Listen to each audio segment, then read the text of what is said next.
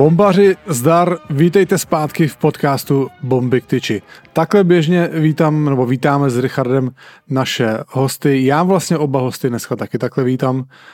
Rozhovor s Láďou Šmídem jsem nahrál zhruba před hodinou, takže mám ten pozdrav ještě v hlavě. Stejně jsem zdravil i Dana Přibyla, který ho uslyšíte v první části dnešních Bomb k tyči. Jak vidíte, pořád tady postrádám Richarda, už se to ale blíží. Nemůžu se ho dočkat, nikdy jsem si nemyslel, že se na toho kluka budu tolik těšit jako teď. Je to pro mě poměrně záběr, ale už naposled to tady dneska zmáknu ještě sám a příště už tady budu mít s sebou Richarda. Kdo se mnou ale pomyslně je pořád, je samozřejmě hlavní partner našeho podcastu Bomby k tyči, sázková kancelář Tipsport. Po lehce slabších pár dnech jsem zpátky, odrazil jsem se zdaleka ne ode dna, nebojte se, já zase neblázním, když mi to nevychází, ale tak myslím si, umírněnýma typama jsem zase dokázal vyhrát zpátky to, co jsem předtím prohrál. Takže tipáč jede, my samozřejmě jsme rádi, že je Tipsport pořád s náma. No, přijde mi, že za ten minulý týden se toho v hokejovém světě úplně tolik neodehrálo. To, že David Pastrňák tam sype jeden gól za druhým, to už v podstatě není žádná novinka. Já když to vidím každý ráno vždycky na těch highlightech, tak tomu nedokážu uvěřit. Teď jsem se o tom s někým bavil, on tak jako vypadá, že já nevím s kým, už si nespomínám s kým, on prostě vypadá, že jakoby ne, že úplně bruslí ta jeho střela, nevypadá, že až teda na některé výjimky, že to je nějaká extra rána, ale prostě vždycky ta střela tomu golmanovi někam propadne. Samozřejmě jsou okamžiky, kdy David Pastrňák dokáže trefit vykyř jako kráva. Z každého souboje, on nevypadá silný, ale každý souboj ustojí, z každého souboje vyjede. Jako absolutně vlastně, jako když na to kluka koukáte, tak to možná trochu nechápete, ale prostě on to předvádí rok co rok, zápas co zápas, takže tam jasně prostě vidíte, že ta kvalita tam je. Samozřejmě nám jako fanouškům českého hokeje tohoto dělá obrovskou radost ještě k tomu, když vidíme, že se na té produktivitě Davida Pastrňáka výrazně podílí přítel našeho programu David Krejčí, který zažívá skvělý návrat do NHL. Boston jednoznačně vede celou NHL. Má nakročeno k tomu, aby vůbec ta sezóna nebo ta základní část Bostonu byla jedna z nejlepších v historii NHL, takže samozřejmě budeme tomuhle mužstvu s hodně výraznou českou stopou. Už to tak opravdu nebývá běžný, aby tolik českých hráčů hrálo. Samozřejmě vedle Krejčího, Pastrňáka hraje Pavel Zacha hodně významnou roli. Jakub Zbořil si taky svoje odehrál v obraně, na farmě ještě čeká na svoji šanci Kuba Lauko, takže určitě je to mužstvo, který my hodně se zájmem sledujeme. V tom českém prostředí mám pocit, že v extralize se toho moc neodehrálo, pokud nepočítáme jako výjimečnou událost, to, že Kometa dneska vyhrála. Teď, kdyby tady byl Richard, tak se směje. Je to těžký, já si myslím, že to vtipný je, ale jak tady nemám toho Richarda, tak to nemám okolo omlátit, takže lehký rejpnutí. Vy víte, že tu Kometu miluju, ale není to tam prostě dobrý teďka, no něco tam je prostě špatně. Ale nepřeju nikomu nic špatného a už vůbec ne svojí Kometce. Takže Kometa dneska vyhrála v Olomouci a já se vlastně chystám, teďka je středa večer, už je skoro 10 hodin večer, já zítra ráno sedám v 7 hodin na vlak, jedu do Bratislavy, kde v pátek s O2 TV Sport děláme přenos ze zápasu pod otevřeným nebem mezi právě Kometou Brno a Třincem, takže docela se na ten výlet těším, jedeme už zítra, aby jsme se podívali i na tréninky a nasáli atmosféru celé té události, takže pokud můžete, určitě koukejte na O2 TV Sport, ten zápas bude výjimečný, jako každý tenhle zápas pod otevřeným nebem. Třeba se stane něco zásadního na tomhle zápase, protože naposledy, když se v extralize konal zápas venku, tak tam vznikl podcast Bomby k tyči. Určitě si všichni pamatujete ten příběh, kdy jsme s Richardem jezdili nalepený na sobě v noci na koloběžkách po Drážďanech a domluvili jsme se, že začneme dělat podcast Bomby k tyči. Richard bohužel tentokrát nejede, ten je naopak, ten je pořád na Dakaru, takže na toho pořád čekám. No nic, co asi se stalo nejzajímavějšího v tom hokejovém prostředí českým je stržení výplat hráčů z Lína v první lize. Mě se k tomu trochu jako blbě vyjadřuje, protože já vím, že možná mezi řadou fanoušků, který si mě ještě pamatují z kariéry, tak bude panovat přesvědčení, že třeba já z takové situace můžu mít radost.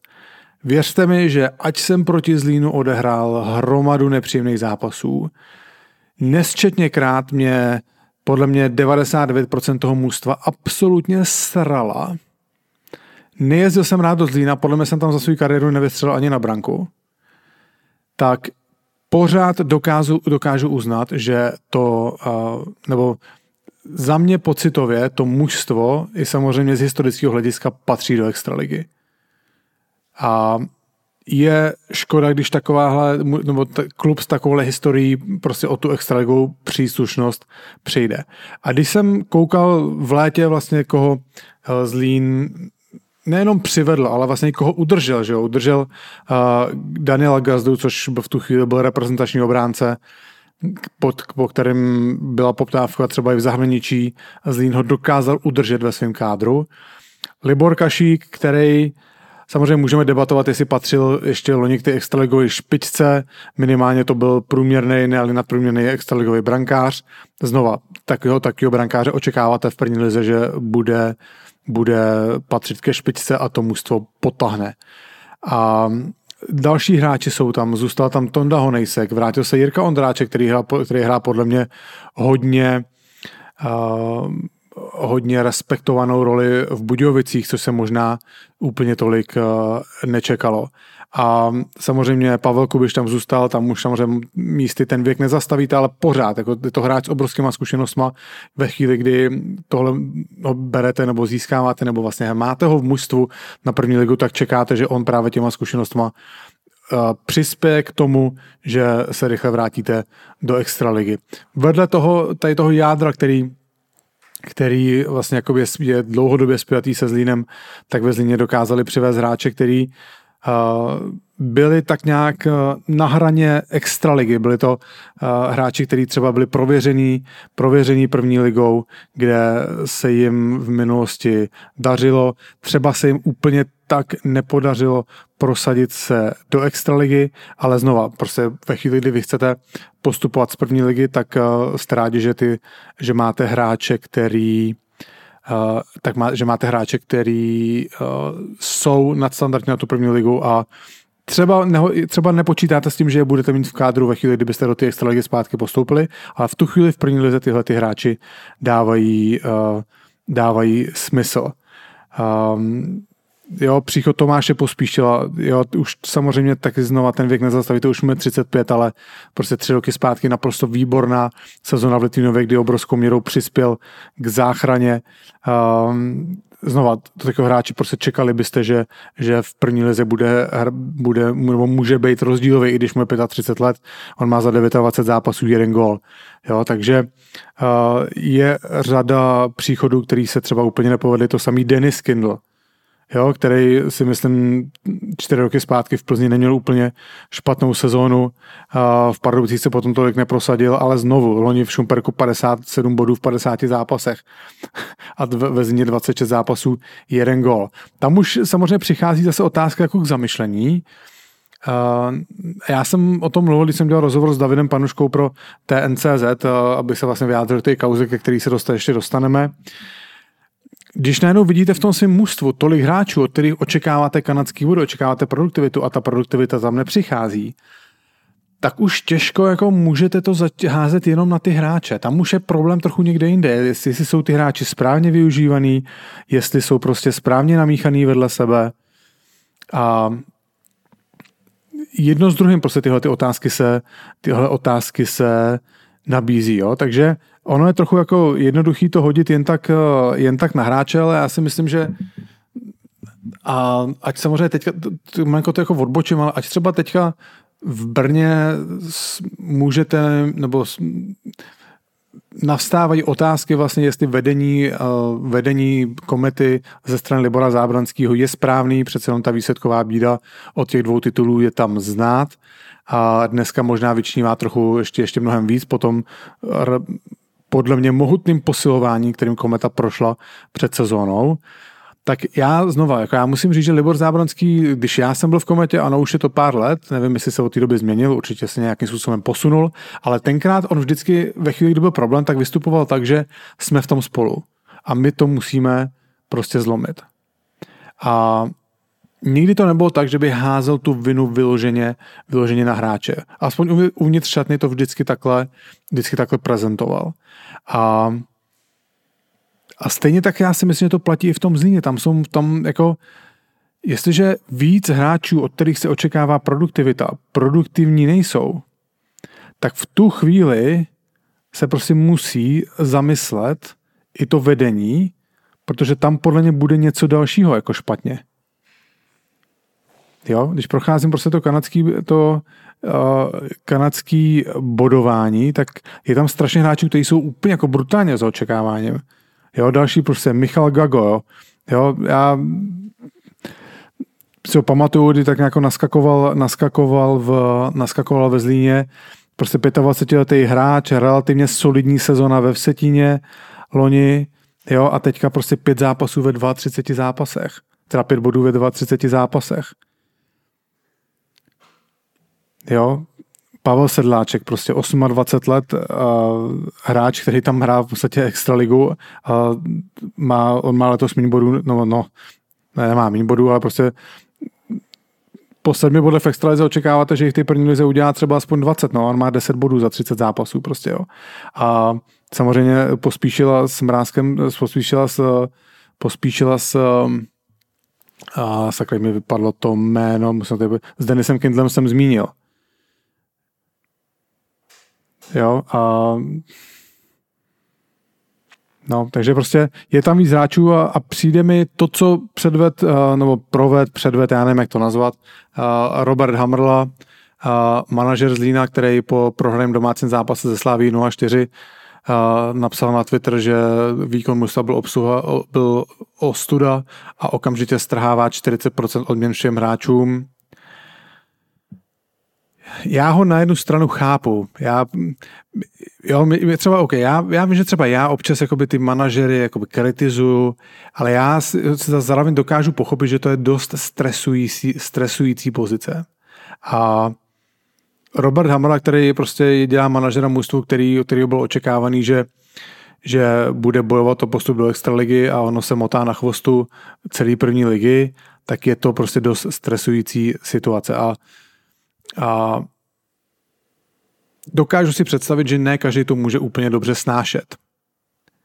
Každopádně z mýho pohledu by prostě manažer měl být silná osobnost a neměl by se uchylovat k takovýmhle líbivým, podle mě to je líbivý výkřik, protože co vlastně co se tím stane? Jako já chápu, a tady ty pokuty, ať s nima nesouhlasím, a tady ty strhávání výplat, ať s nima nesouhlasím, tak já jakoby chápu ten jejich princip. Oni jsou ty pokuty nějakým způsobem jsou tady u nás v tom prostředí zažitý. Znova, já s tím nesouhlasím, není to správně, ale dokážu přimhouřit oko nad tím, že prostě manažer přijde a jestli se neproberete, seberou vám peníze. Znova, ten princip je špatně, ve chvíli, kdy od hráče se očekává, že dá 10 gólů za sezónu, on jich najednou dá 20, tak tam za ním taky manažer nepřijde, že mu přidá jednou tolik peněz. Ale když už opravdu teda se k tomu přistoupí, tam je další věc ta, že řeknu potom tu myšlenku. Když už se k tomu přistoupí, tak by to mělo zůstat interně uvnitř mužstva. Jo, a ono trochu počítáte s tím, že samozřejmě že ta informace prosákne. Jo, tady ty věci se prostě řeknou, hráči to řeknou agentovi, agent to řekne dál a tyhle ty věci se prostě dostanou ven. To, že nějakým mužstvu byly plošně snížené výplaty. Ale podle mě prostě by tohleto neměl ten manažer komunikovat ven na sociálních sítích ani na žádným jiným komunikačním kanále.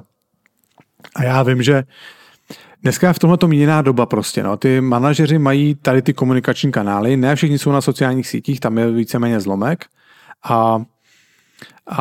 ale mají třeba klubový kanály. A já třeba, ač teďka prostě klobouk dolů, víte, že neustále chválím Vítkovice, teďka výborný road trip zažili tady na západě Čech, ve Varech, v Budějovicích, v Plzni vyhráli, jedou s 9 bodama zpátky Myslím si, že jasně ukázali kvalitu a znova já jsem to, rád si to samozřejmě tady pohoním triko, už před sezónou jsem říkal, že jsou pro mě takový černý kůň a oni to potvrzujou. Dneska se s Pardubicema přetahujou o první místo.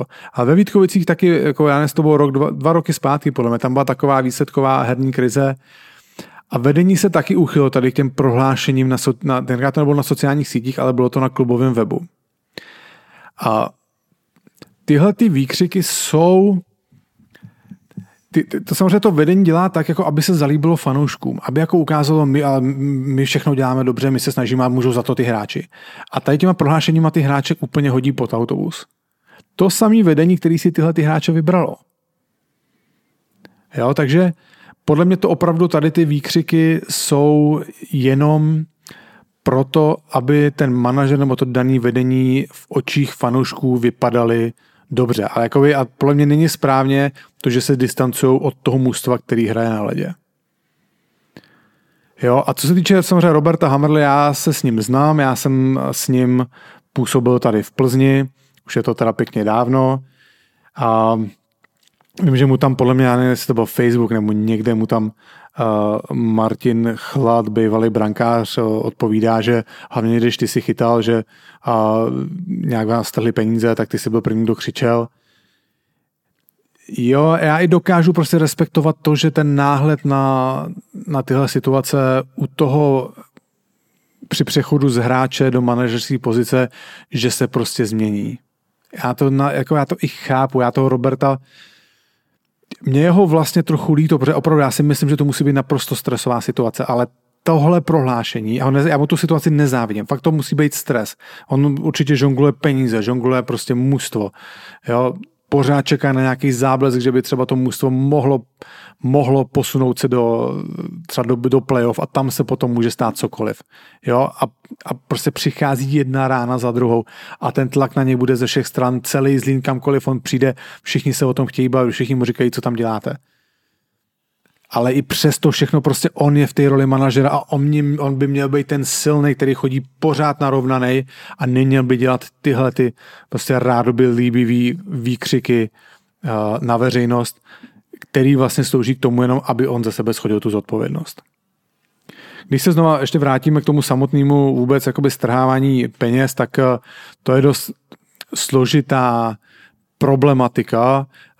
Ono to nejde jen tak samo od sebe, protože nemůžete hráči strhnout peníze za špatnou výkonnost, protože špatnou výkonnost nemůžete nijak definovat.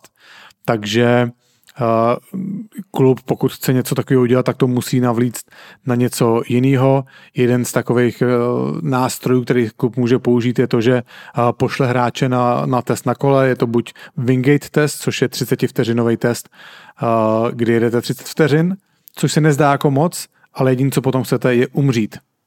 Věřte mi, je to naprostá šílenost. A nebo se jezdí VO2 max test, to je naopak test, kde se vám zátěž postupně zvyšuje, jedete nějaký 12 až 15 minut a ve chvíli, kdy to skončí, tak chcete opravdu znova to jediný a to je umřít.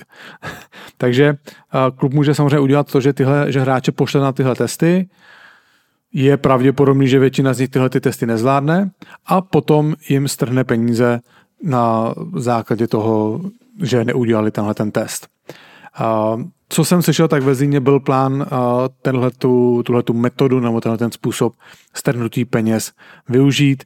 Nevím samozřejmě teďka, jak to dopadlo. Údajně mělo být ve hře to, že pokud Zlín vyhraje další zápas, který hrá proti pardubickému Bčku, který hrál dneska a možná trochu, jestli překvapivé nebo nepřekvapivé, každopádně Zlín ten zápas prohrál 5-2. Takže nic jednoduchého ve Zlíně. Opravdu nezávidím to jak hráčům, nezávidím to trenérům, nezávidím to vedení, ale prostě bohužel oni sami si tu díru vykopali a spadli do ní, tak se z ní musí vyhrabat i ven. Ještě když se vrátím k tomu snižování těch smluv. Jo. Ono to na druhou stranu znova, ten klub nemá úplně jednoduchý nástroj, který by obstál samozřejmě v první instanci před smírčí komisí, případně kdyby se to tahlo dál, tak to třeba před soudem. Opravdu jako to mužstvo nemá úplně nástroje, kterýma dokáže to hráče zatlačit, ale tam funguje jiná forma nátlaku. Tam funguje to, že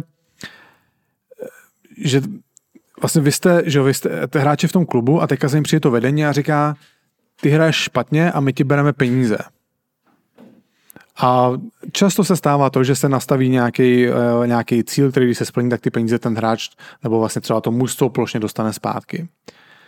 A pro toho hráče, ač ten hráč může vědět, že z právního hlediska on je v právu a kdyby to došlo do nějakého sporu, tak on ten klub přetlačí, to je sice jako dobře a to je sice hezký, ale zároveň ten hráč ví, že jestliže zatlačí teďka proti tomu klubu, který mu ty peníze bere, protože možná i tomu hráči samotnému se nedaří, tak i on tam musí chodit na ten zimák každý den. On tam musí ty lidi z toho vedení každý den potkávat a tím, že by na to nepřistoupil, tak se vystaví ještě pod větší tlak, než tu chvíli byl. Takže tohle je vlastně princip, na základě kterého ty kluby, ty hráče přetlačí a dosáhnou toho snížení peněz. Že ten hráč jim to vlastně ve výsledku podepíše dohodou, vlastně se na tom dohodnou na tom snížení výplaty. Takže takhle trochu náhled do toho, jak to funguje. My jsme tady poměrně nedávno v létě jsme se tady o hráčských smlouvách bavili s právničkou Petrou Peřinkovou, takže pokud byste si chtěli oživit tuhle problematiku, tak koukněte na díl s Petrem Tonem. Je tam v úvodu rozhovor právě s Petrou, která o tom mluvila moc hezky a tuhle problematiku vysvětlovala. Minule jsem tady mluvil o tom, že Mladá Boleslav poměrně výrazně rozhýbala takový strnulý přestupový vody v české extralize a trochu jsem teda vynechal v rámci těch přestupů, nejenom bylo docela hodně, vynechal jsem to, že Boleslav odvolala trenéra Čiháka. Je zajímavý a občas se mi něco povede, jako se mi povedly Vítkovice, občas se mi něco nepovede. Já jsem vlastně jako na začátku sezóny, kdy Boleslav hrála nahoře, tak jsem říkal, že možná jako Ladislav Čihák je teďka jeden z těch mladších, nejprogresivnějších trenérů, protože z Plzní znova to mužstvo neměl úplně kvalitní, dokázal hrát nahoře, přišel do Hradce Králové, i když byl asistent Tomáše Martince, tak to mužstvo loni absolutně dominovalo základní části extraligy. Ano, v playoff to nevyšlo, ale znova nemůžete úplně ignorovat to, co Hradec předváděl v té základní části. A na začátku sezony se mu dařilo i s Mladou Boleslaví. Tam to samozřejmě trochu ochladlo, a Láďa Čihák je teďka bez práce. A když se podíváte dneska na ten trenérský trh, tak bez práce jsou dneska 3 trenéři, kteří začínali tu extraligovou sezónu a první je Láďa Čihák, druhý je Pavel Patera a třetí je Martin Pešout. A opravdu v létě tyhle 3 trenéři podle mě byli považovaní za takovou jako, já nevím, jestli se dá říct úplně nastupující generaci, jo. Pešout se v extralize pohybuje prostě skoro nějakých 8 let, jo, ale dělal asistenta v Brně, pak samozřejmě byl ve Varech, kde to není třeba tolik, kde tomu se nebylo tak exponovaný a ten posun do Komety byl taky jako přirozený. Nebo dával smysl. Jo, protože Martin Pešout s Varama hrál asi víc, než se tam očekávalo a tak si zasloužil šanci ve v tom větším mužstvu. No každopádně všichni 3 tyhle trenéři jsou v tu chvíli bez práce a já jsem zvědavý, který z nich dostane první znova extraligovou šanci. Já vlastně já třeba vím, že třeba 3-4 díly zpátky už jsem chtěl říkat ve chvíli, kdy se nedařilo Mladý Boleslavi, tak jsem čekal, že třeba už Láďu Čáka odvolají a tam mám jasnýho koně, kdo by si ho mohl vzít, a to je Plzeň. Protože přijde mi, že Láďu Čiháka si v Plzni tak trochu vychoval Martin Straka a dokázal bych si představit, že když ne rovnou k Ačku, tak že bych si ho vzal zpátky do organizace a byl by tak trochu načekaný, když by třeba to znova v tom Ačku Plzně přestalo šlapat. No, jako pár dílů zpátky jsem mluvil o tom, jestli Pavel Patra dostane brzo šanci. Tam samozřejmě po tom, co ten jeho kredit hodně stoupnul na základě práce, kterou odvedl Mladé Boleslavi, tak si myslím, že vlastně každý další vítězství Sparty trochu degraduje kvalitu Pavla Patery, ale věřím tomu, že nějakou šanci ještě dostane. Otázka bude kdy a otázka bude do jaký situace bude postavený. Jo, ona je šance a šance. Jo? Ona je šance, kdy Zdeněk Moták prostě přijde k mužstvu Třince, který hraje s nějakým základním nebo jádrem týmu, hraje poslední prostě 3-4 roky, je úspěšný, hráči mají daný návyky a Zdeněk Moták do toho vkročí a víceméně hodně těží z toho, co tam bylo vytvořený. Pod tlakem nějakým asi je, ale nebude to úplně tak drtivý. Mnohem pod větším tlakem prostě bude třeba, já nevím, Pavel Patera, Martin Pešout nebo Láďa Čihák, pokud přijde teďka, já nevím, může přijít za 14 dní, za 3 týdny telefon z Českých Budějovic a tam bude jasný cíl zachránit extraligu. Jo, a to se samozřejmě pracuje hodně těžce, takhle pod stresem, ještě když třeba ten trenér je dosazený k mužstvu, který si nepostavil, je dosazený k mužstvu, který je v křeči, je tam řada hráčů, kterým se nedaří a ta hrozba sestupu jim dejchá na záda, nebo ne sestupu přímo, ale baráže, účastí v baráže.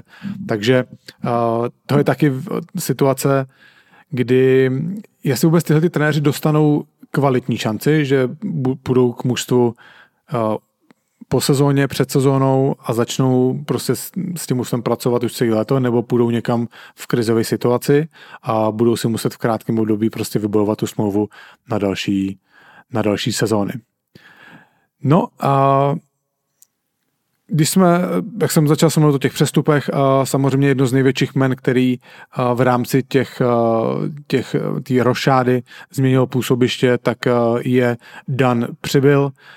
Dnes už bývalý spartanský útočník, který všichni ten jeho příběh znáte, znova přítel programu v jedné starší epizodě o tom o těch celých svých zdravotních problémech hezky detailně vyprávěl. Po 5leté pauze se dokázal vrátit k hokeji, což už samo o sobě je neuvěřitelný a teďka právě byl jednou z těch součástí výměny, kdy ze Sparty se přesunul do Mladý Boleslavy. A mě napadlo se s Danem spojit, jednak, aby jsme si popovídali o tom přestupu. Dan nás dokonce nechá trochu i nahlídnout do zákulisí, do toho rozhodovacího procesu.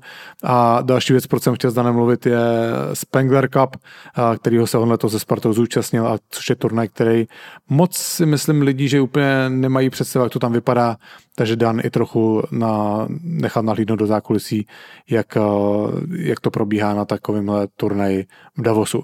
Nebudu to dál prodlužovat, pohodlně se usaďte, jsem z toho zakuckanej. Pohodlně se usaďte a tady je první dnešní rozhovor a Dan Přibyl.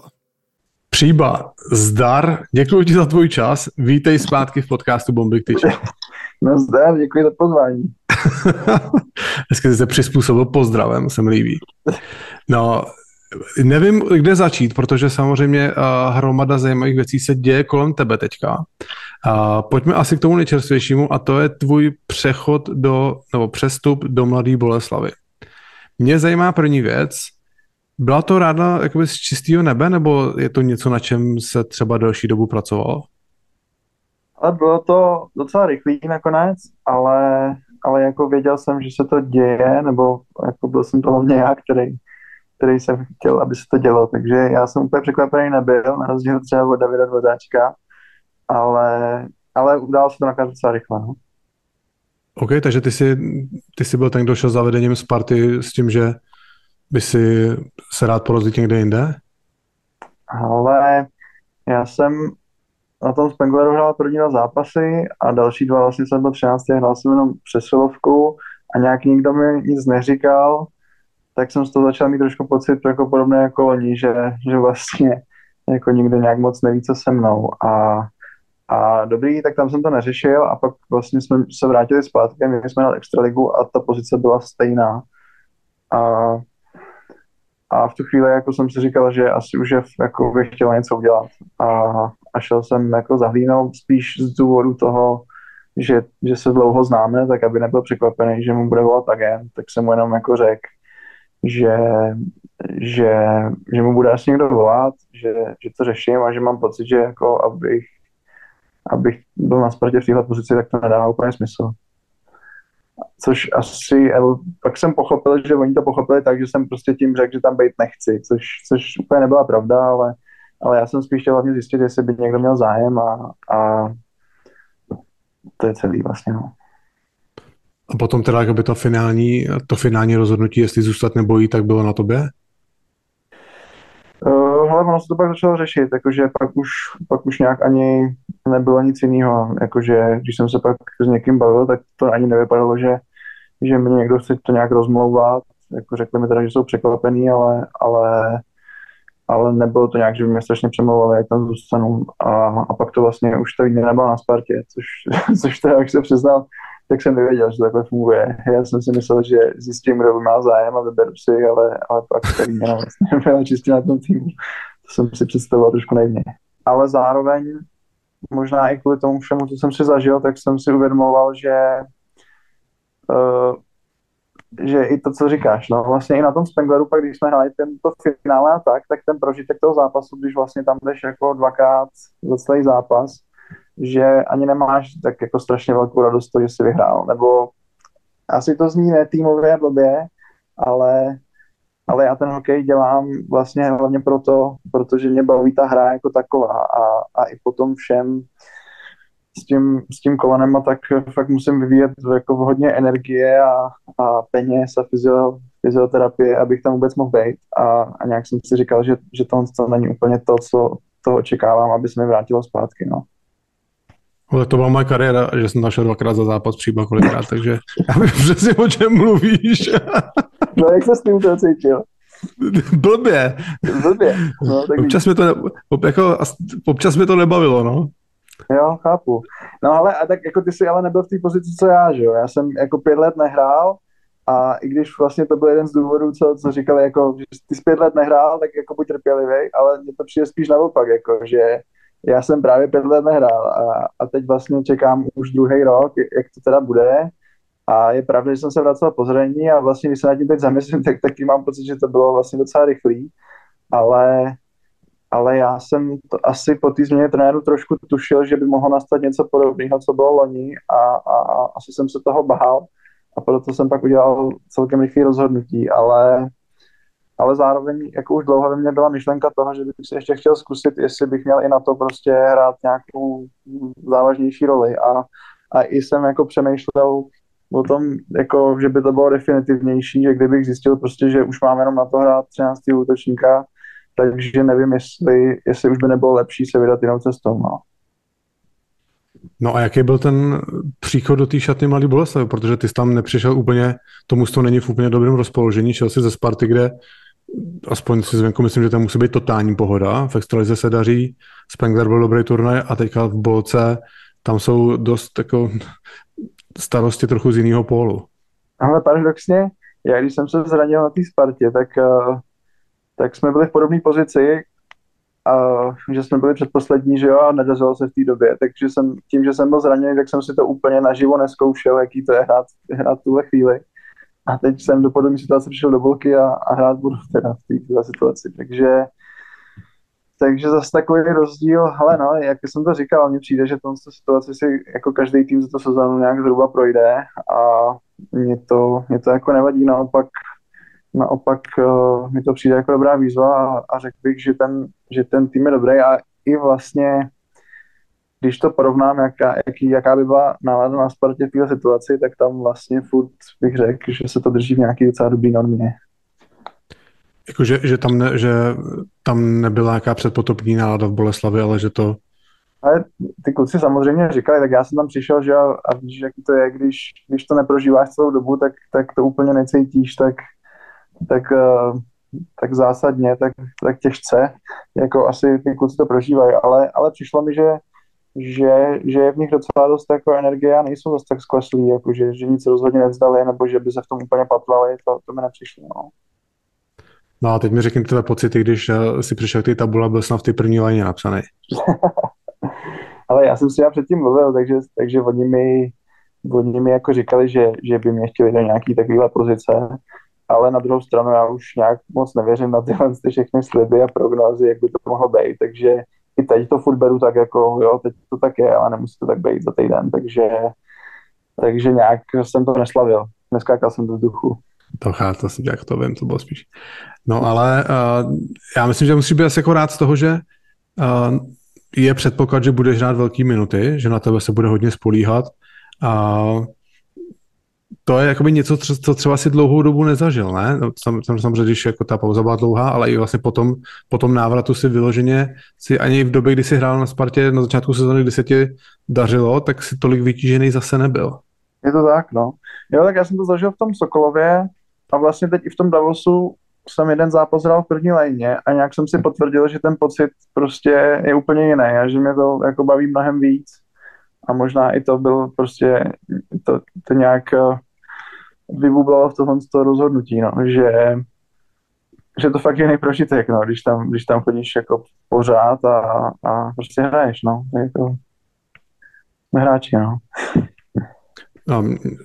A jaký jsou technikálie teda toho přesunu, si jakoby normálně Boleslav získala tvoje práva? Já myslím, že to je na hostování do konce sezóny, upřímně ani nevím, mě jenom řekli, že jdu do Boleslavy a tak jsem s tím naložil. A ty máš smlouvu na jak dlouho ještě? Já mám smlouvu teď do konce roku, no, do konce sezóny. OK. Takže to třeba jako ani neřešíš vlastně, jestli kdo má tvoje práva teďka a tak? Ale já upřímně to úplně neřeším.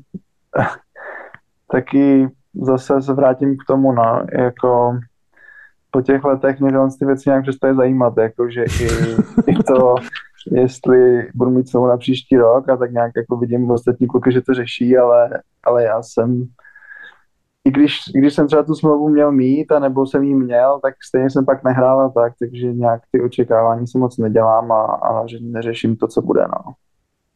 No ale jako samozřejmě i z nějakého logistického hlediska předpokládám, že jsi rád, že to je Mladá Boleslav. Kde... Jo, jako musím říct, že když jsem nad tím přemýšlel, tak ještě Radek Jeřábek, co byl hlavně na Spartě, tak je můj dobrý kamarád, takže jsme se často o tom bavili, jaký to tam je a vlastně, když jsem přemýšlel nad tím, občas mi tam ty myšlenky jako vyvstaly, jestli by nebylo lepší zkusit nějaký jiný tým, tak jsem si říkal, že Boleslav by vlastně byl celkem fajn, i přesně z tohohle důvodu, že můžu bydlet v Praze a dojíždět a tak, což možná zní jako nehokejově, ale je to samozřejmě příjemnější. Tak to jsou samozřejmě jako všechny aspekty kolem, který jsou taky důležitý. A netrénoval tě náhodou Láďa Čihák v mládeži na Spartě? Ne. Jste se minuli, potom on tam přišel asi později, viď? A ty jsi tam přišel do dorostu nebo někdo do juniorů, že jo? Já jsem přišel do dorostu a to už tam podle mě ani nebyl, nebo já si nepamatuju si ho, když jo, asi byl člověk v nějakých tříd, asi byl. Jo, on to nějaký žáky trénoval, ale mně nedošlo, že ty jsi z Tábora, že jo? Písku. Z Písku, sakra, ty 50/50 jsem to měl pro mým případ. Neurazilo mě to. A pamatoval jsem si Jižní Čechy. No, já jsem s tebou chtěl mluvit ještě o tom Spengleru, protože to je turnaj, o kterém si myslím, že tady moc lidí neví. Všichni tak nějak vědí, že se hraje, ale moc si jako asi fanoušci nedokážou překvapit, jak to tam vypadá. Tak tam, já teda si pamatuju, my shodou okolností jsme tam byli spolu, to byl takový tvůj, já nevím, jestli tam hrál dokonce první zápas za Spartu, nebo jestli něco v extralize předtím odehrál už? Ale já myslím, že jeden jsem asi předtím hrál, ale byl to rozhodně mý začátky fáčku, no, v Spartě. No, takže my jsme tenkrát tam byli spolu v mužstvu. Já si pamatuju, tam bylo strašně fanoušků, tam byly ty party stany venku, pořád to tam bylo letos? Bylo to tam i stejně letos, no, jako fakt to žilo, jako celý to městečko tím žilo a ta atmosféra byla skvělá. To jsem si právě pamatoval, že jak jsme tam byli spolu, že ta atmosféra při tom zápase byla výborná. Jako. No, takový ten dřevěný zimák, takový starý. Tak se tam krásně ozývalo, no. Obrovský hřiště, že jo? Tak. Ještě ta nadmořská výška. Dechá se ti líp teďka? Hele, to všichni říkali, že se vrátíme, budeme okysličený, ale tak nějak všichni se vrátili, si říkáme, že to je spíš naopak, že nám kecali. No a jak tam nějaký program během toho turnaje, protože já si vždycky pamatuju, než jsme tam jeli, nebo já jsem měl takovou představu, že všichni tam jedou s rodinama a že se tam chodí jako na sezdovky a je tam nějaký vyžití ve městě a tenkrát, když jsme tam byli, tak jsme podle mě hráli 3 zápasy ve 4 dnech nebo něco takového. A my jsme tenkrát jeli ještě snad dřív, že jo, jak jsme vypadli, tak jsme hned jeli domů. Jo, přesně tak, no. No, ale teď, já jsem tam měl přítelkyni, teda pár rodin tam bylo, ale my jsme přijeli jsme jeden den 25 vlastně odpoledne, večer jsme měli trénink, takže to nic, jo. A druhý den jsme hráli a já jsem byl docela unavený, takže přes den jsem nikam nešel, takže celý den zabitej. Druhý den teda jsme měli trénink až večer, takže přes den jsme šli na tu sjezdovku. Další den jsme hráli nic a pak teda ještě byl jeden den, že byl jenom trénink, takže jsme šli zase na sjezdovku, ale jinak jako toho času tam zase tolik nebylo, no. A tak to vám vyšlo ještě dobře, že jste měli 2 dny, Jo, bylo 2 dny fajn, bez zápasu. že ty 2 dny byly super, že tím, že jsme vyhráli ty první zápasy, tak jsme hráli v obden a mohli jsme se tam aspoň někam podívat, no. No a ten Davos je taky nějak takový jako ospalý malý městečko, ne? Jo, ale já nevím, jestli to bylo čistě tím turnajem nebo i těma Vánocema, ale teď to tam docela žilo a bylo to fajn a no tak je to tam hezký prostě, no. Je to tam hezký. S jakým naladěním jste šli do toho prvního zápasu proti Kanadě? Hele, no, jako byli jsme docela, já bych řekl, připravení, no, namotivovaní, jakože že jsme se nešli jenom zahrát, no. Ale to tak na Spartě bejvá, no, to si pamatuješ asi dobře. To si pamatuju moc dobře, no. Ale jako já jsem na ten zápas koukal a mně jste přišli takový jako uvolněný všichni. I jakoby, jo, že jsem viděl to... Hořáka na střídačce, jak se směje, to taky moc není častý. Může být, ale asi jo, jako tím, že v té extralize samozřejmě by Sparta měla vyhrát každý zápas, tak to napětí tam určitý asi v tobě je, a že tady prostě jsme se šli zahrát a bylo to asi příjemnější, nebo já jsem se tak cítil, no, jako uvolněnější než asi předtím v extralize, no. No a ono teda jako asi paradoxně i to, že se ti tam dařilo a následně ty zápasy si z té sestavy skoro vypadnul, nebo hrál si jenom na okraji, tak to asi to jakoby dost ovlivnilo to tvoje rozhodování, ne? Předpokládám, že kdyby, no. Jo, ovlivnilo, no. Já jsem se vrátil, že po 2 měsících asi nebo tak, takže ten první zápas jsem toho měl dost sám se sebou, jako snažil jsem se tam přežít. A to, že si tam padnul gól a jako pak ještě nahrávka, tak to bylo samozřejmě super, ale jako měl jsem toho dost. Ale ten druhý zápas jsem se cítil líp. No a měl jsem z toho jako dobrý pocit, bavilo mě hrát hokej, měl jsem z toho hrát dost, no a pak toho bylo takový hořký trošku, no. To přiznávám. Jako. Chápu. Nebo takhle, no, jak jsem říkal, jako kdyby za mnou někdo zašel a nějak mi to vysvětlil, tak bych to asi chápal, ale takhle mi to přišlo vlastně takový propudivý, no. No a když se ještě podívám na ty vaše soupeře na tom Spengleru, tak vy jste dali 9 domácímu Davosu. No. Tam, co si pamatuju, tak právě jakoby Davos vždycky si na tom dával, mužstvo Davosu si na tom dávalo jako extrémně záležet, aby na turnaj uhráli nějaký úspěch, takže ty předpokládám musí být dost drcený, když jste jim takhle naložili. Ale moc se netvářili, no, ale jsem to říkal, no, myslím, že jsme docela rychle dali první gól, nebo nás jsme dali 2-0 dokonce, protože nepamatuju, ale hlavně pak ve druhé třetině nám tam napadali jako poměrně lehký góly, asi 3 nebo 4 slepený a najednou to bylo 5-1 a řekl bych, že bylo po zápase v tu chvíli. Takže jako já to zase tak nepřeceňuju, ten výsledek. OK, a řekněme ještě jednu věc. Když po tom turnaji se vrátil do extraligy, jako cítíš nějakou změnu v tom hokeji, v té extralize?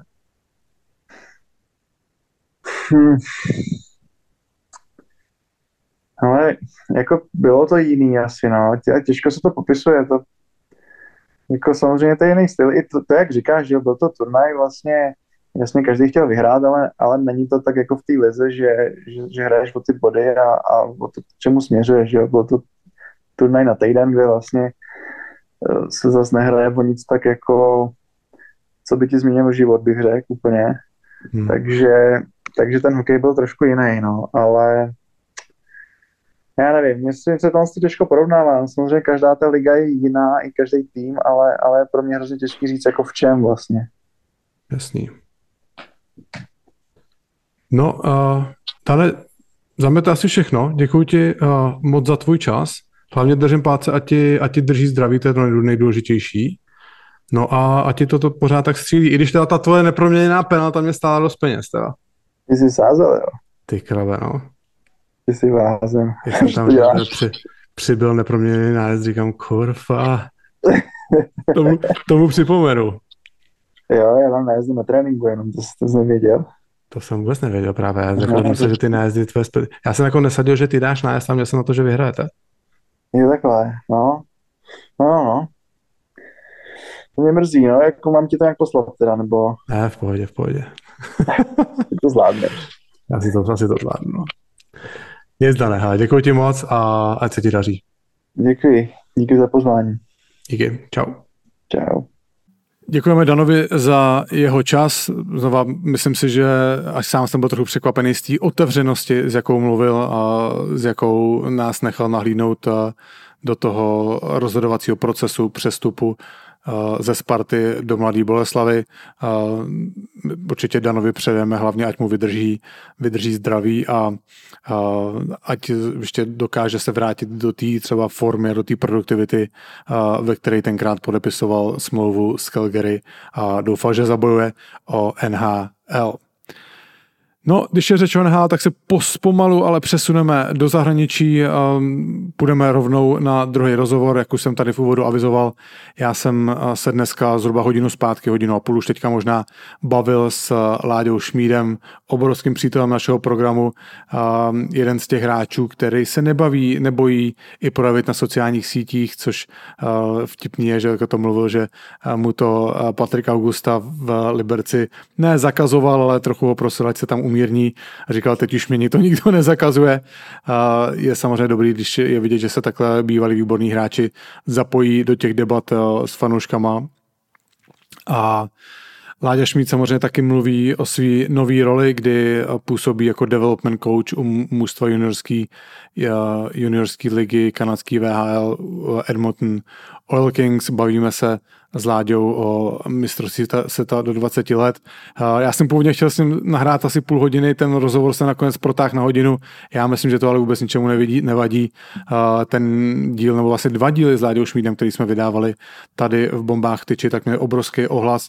Láďa výborně mluví, nebojí se vyslovit svůj názor a ukázal to i tady v tom rozhovoru. Takže znova, nebudu to dál prodlužovat, pohodlně se usaďte a tady je Láďa Šmíd. Šmíďáku, zdar, vítej zpátky v podcastu Bomby k tyči. Děkuju moc, zdravím všechny z Kanady. Šmíďáku, děkuji ti za tvůj čas. Vypadáš dost dobře teda. Jak je tvůj život v hokejovém důchodu? No tak zaprvé snažím se udržovat, jo, takže moje rutina je, že ráno si jdu zaposilovat, no a pak po posilovně směrem do práce, jo, kde jsem jakoby development coach pro Oil Kings, pro jeden z týmů z Western Hockey League. No a po práci domů, jo, 3 děti, manželka, pes, takže ty mě taky udržují v dobré kondici. To si myslím, to by se asi ani nemusel chodit do posilovny. Jsem zvědavý, jak dlouho ti ten elán vydrží. Teda já jsem taky po konci kariéry chodil, měl jsem rutinu a hodně jsem z ní uhnul rychle. No, každý mi to říká, no, jako budu se snažit co nejdýl, no, ale není to sranda, no. Teďka trošku bojuju se zdravím, jsem nějaký nachcípaný, takže jsem dlouho nebyl, jo, a myslím si, že to bude hodně těžko se do toho dostávat, ale uvidíme. Přesně tímhle to začíná. Zdravotní problém, teď jsem nebyl teďka 2 měsíce a najednou jsem nebyl rok. No, jo, znám tyhle případy a mám z toho trošku obavy. Přesně, a pak stojíš před tím zrcadlem a víš, že jsi přibral 6 kilo a vlastně se na sebe podíváš a říkáš si, to není zase tak strašný, ne? Je to docela dobrý, ani nemusím cvičit. Ale jsou to asi, já nevím, 2 nebo 3 týdny a manželka už tady otáčí zrcadla, protože říká, už to nemůžu poslouchat, tady ty píčoviny, co mi tady meleš. Co říkáš, že jsi přibral, nebo co? No spíš já říkám, ty jsem přibral, to je šílený a ono už to nemůže poslouchat, už říká, prosím tě, já mám tady na krku 3 děti a ty tady meleš píčoviny o tom, že si tady přibral kilo nebo 2. Já jsem ti porodila 3 děti, viď, a ty si tady 14 dní doma a meleš hovno. Tak nějak. Hele Šmíďáku, ty jsi to teda sám zmínil, ty jsi od letoška v pozici development coach u mužstva Edmonton Oil Kings, který hraje juniorskou soutěž kanadskou Western Hockey League. Co přesně tahle tvoje pozice, nebo co zastáváš tedy v té pozici? Ale oni mi dali tady ten titul development coach, ale ono je to, já nevím, od každého trochu. Normálně přijdu ráno do práce, rozebíráme zápasy, připravujeme tréninky, takže to jsem všeho součástí. Nemyslel jsem si ze začátku, že to bude tak časově náročný, ale víceméně tam jsem tak jako ty ostatní trenéři, takže je to jakoby něco mezi development coachem a asistentem coache.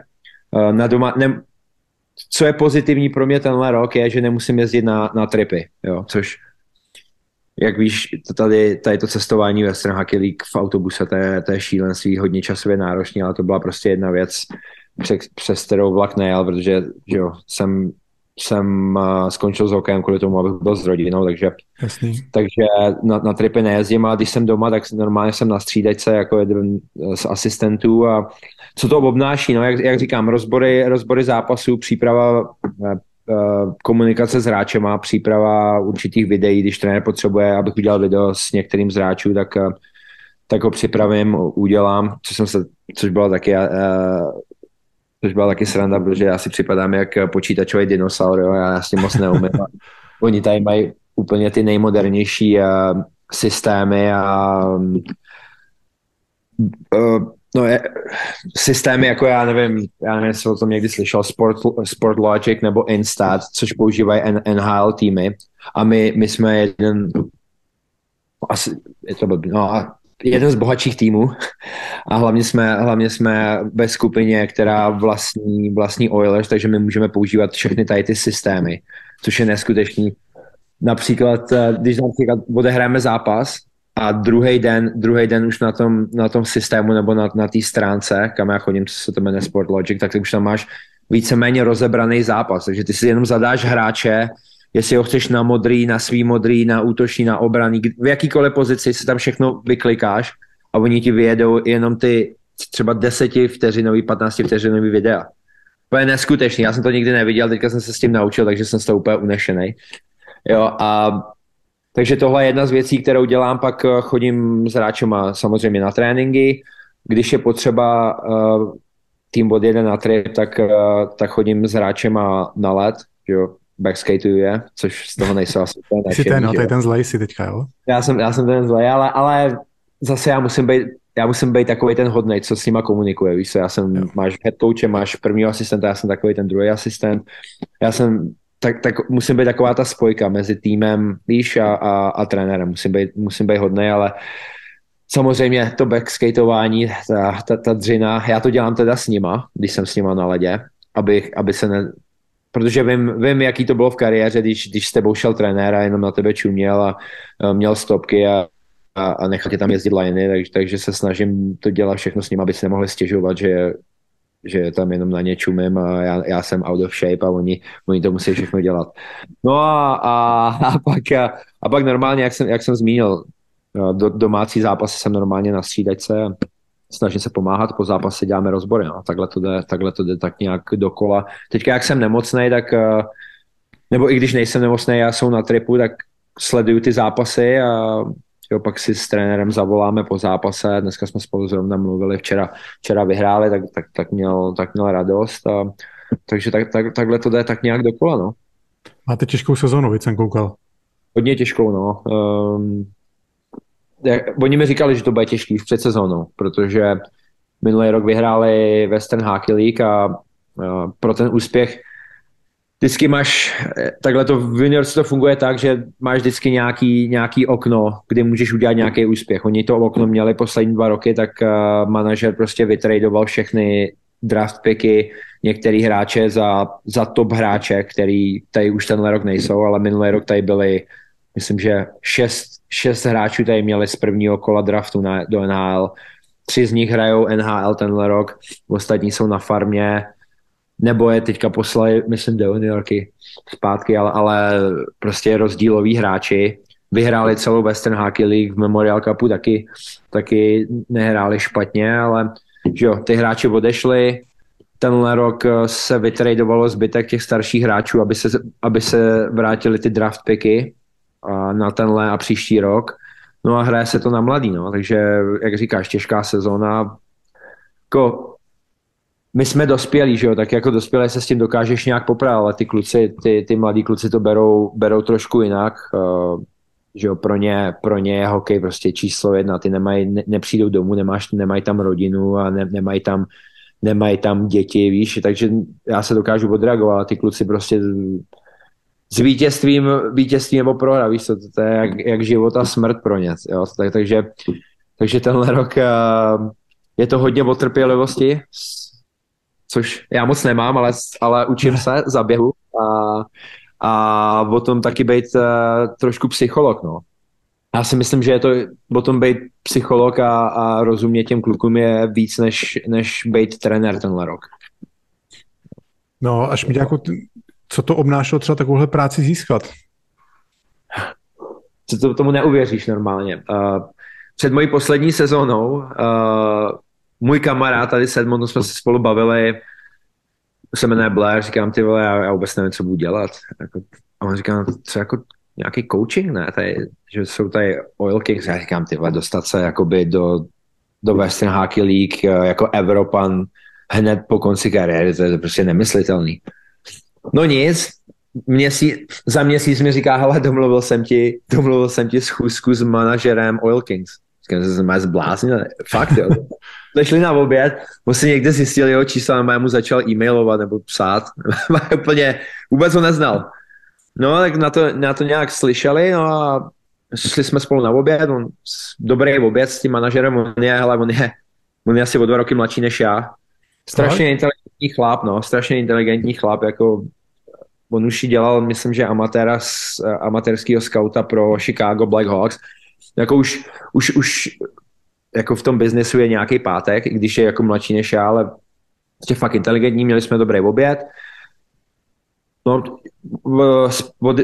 nic závaznýho, jenom se mě zeptal, jak bych si to představoval, jak jsem mu říkal nějakou moji vizi. No, během sezóny, co jsem hrál ještě v Liberci, tak jsme si napsali 1, 2krát, říkám, no, tak nic, tak budu asi hledat job teda, ty vole, nebude prdel tady. Promiň, že ti skáču, Šmiďáku. A třeba když jakoby jste měli tu dobrou schůzku, kdy to vypadalo nadějně, uvažoval jsi, že by si odpískal třeba tu poslední sezonu v Liberci a vkročil do těch nastavených dveří?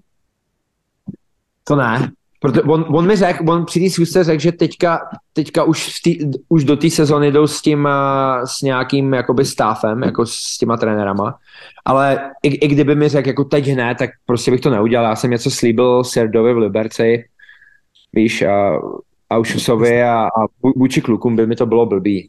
Takže prostě ne, pro mě bylo ještě prostě dojedu ten kontrakt, jaký jsem měl a pak budu bojovat za lepší zítřky, no. Ale jak jsem říkal, během sezóny 2-3 zprávy a já jsem je sledoval, že jo, v playoff, tak jsem mu napsal, jako, že hrajou dobře, pak během playoff, že nám skončil playoff v Liberci, tak jsem odletěl do Kanady a oni tady zrovna hráli v playoff, no takže jsem chodil na zápasy Oilers, na Oil Kings a oni mě ukázali párkrát na jakoby big screenu.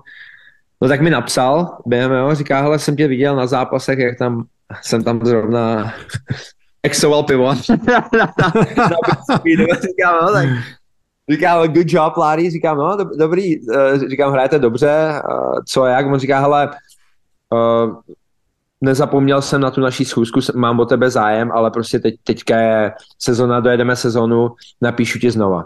No jak dojela sezona, tak 2 dny potom mi napsal, že má zájem, že jejich hlavní trenér odešel do Winnipegu jako asistent do Jets a že musí udělat nějaké rozhodnutí, kdo bude další head coach, ale že jako jestli mám pořád zájem, že by se mnou počítal.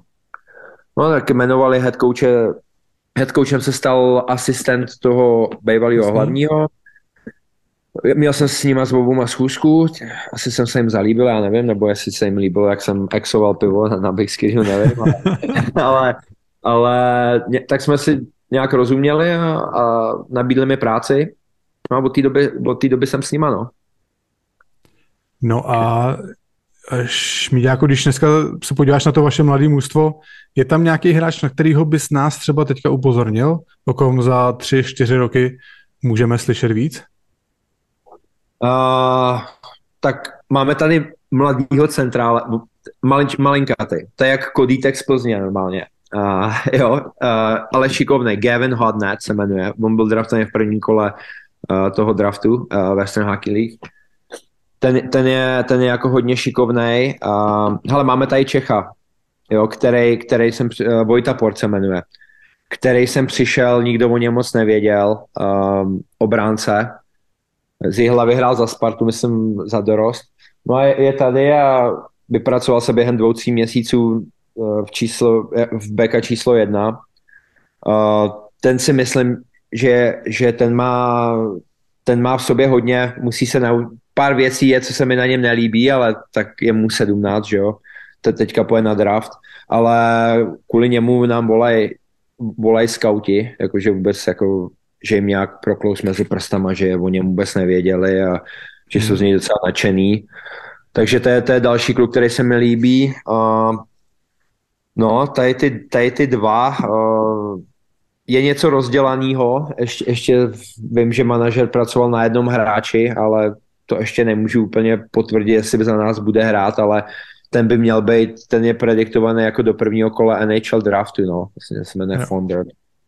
Ale ten ještě neví, jestli chce hrát tady, protože my jsme za něj vytradovali nějaký draft picky, ale je to Američan, takže on ještě může jít americkou cestou, že poje do toho development programu USA.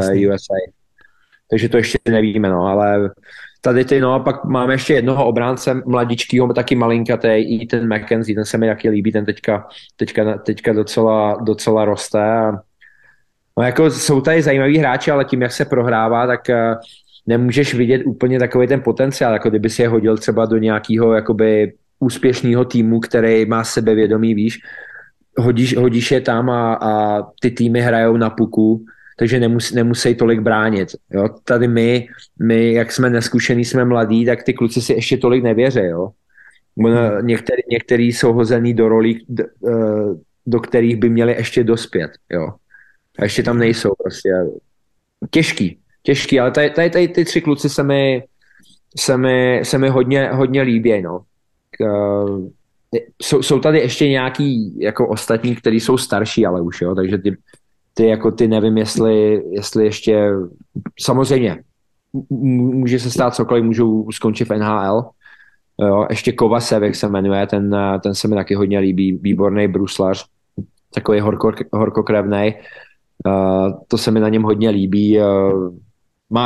Má všechno, no, ale ta horkokrevnost někdy nebo ta přestane myslet a myslí něčím jiným, než by měl myslet, jo, ale ten kluk se mi taky líbí, ale už mu je 18, už je taky starší, ale hele, tady nikdy nevíš, jo, viděl jsem kluky, který prošli juniorkou nedraftovaný, jo, a pak najednou povyskočej v 21, jo, nebo poslední rok juniorky najednou dostanou šanci na farmě, jo, a třeba ten, víš, jak to je, některým klukům vyhovuje víc juniorský hokej, některým klukům seniorský hokej, takže najednou, když hrajou ten seniorský hokej, tak jim to vyhovuje víc, protože myslej spíš jako ty seniors, jako ty prohráči, pro players.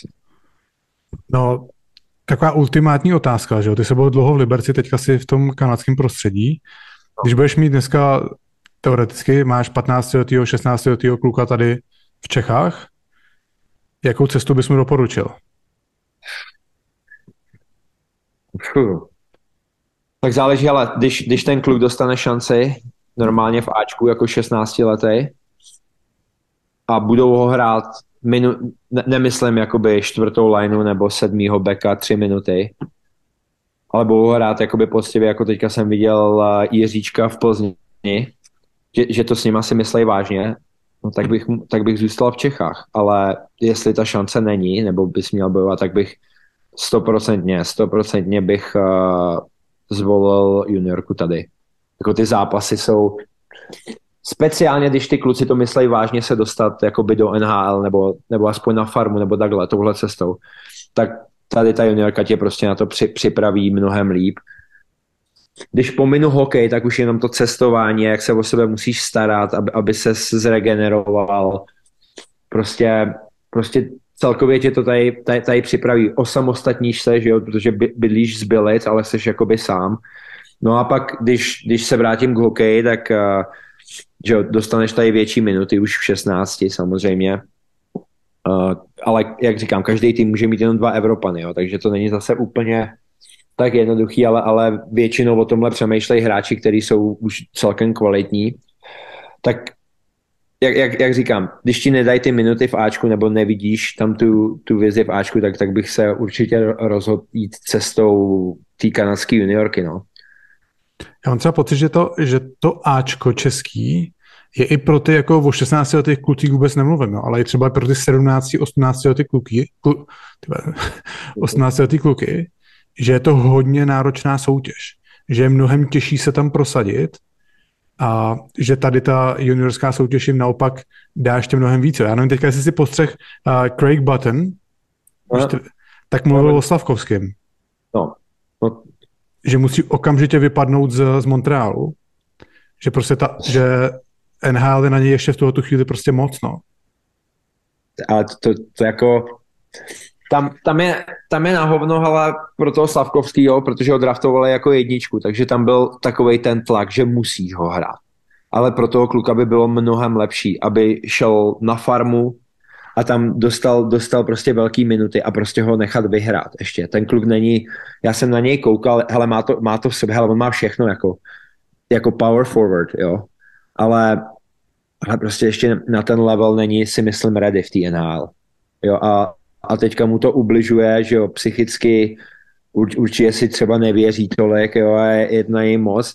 Jako oni si tam musí uvědomit, jako tady jde o toho kluka budoucnost, jo, nemůžou řešit teď hned, co teď, ježišmarja, stejně oni asi playoff neudělají, jo, tak nějak jednou vyhrajou, 2krát prohrajou, pro toho kluka by bylo lepší, aby poslali na farmu a tam se vyhrál, ale jak říkáš, i pro ty kluky, jako když nemáš roli, jakoby velkou roli v tom týmu, v extralize, si hraješ malý minuty a už jak říkáš, hraješ proti chlapům, je to náročný, no tak ta juniorka tady můžeš strávit 2-3 roky, to není jakoby krok zpátky.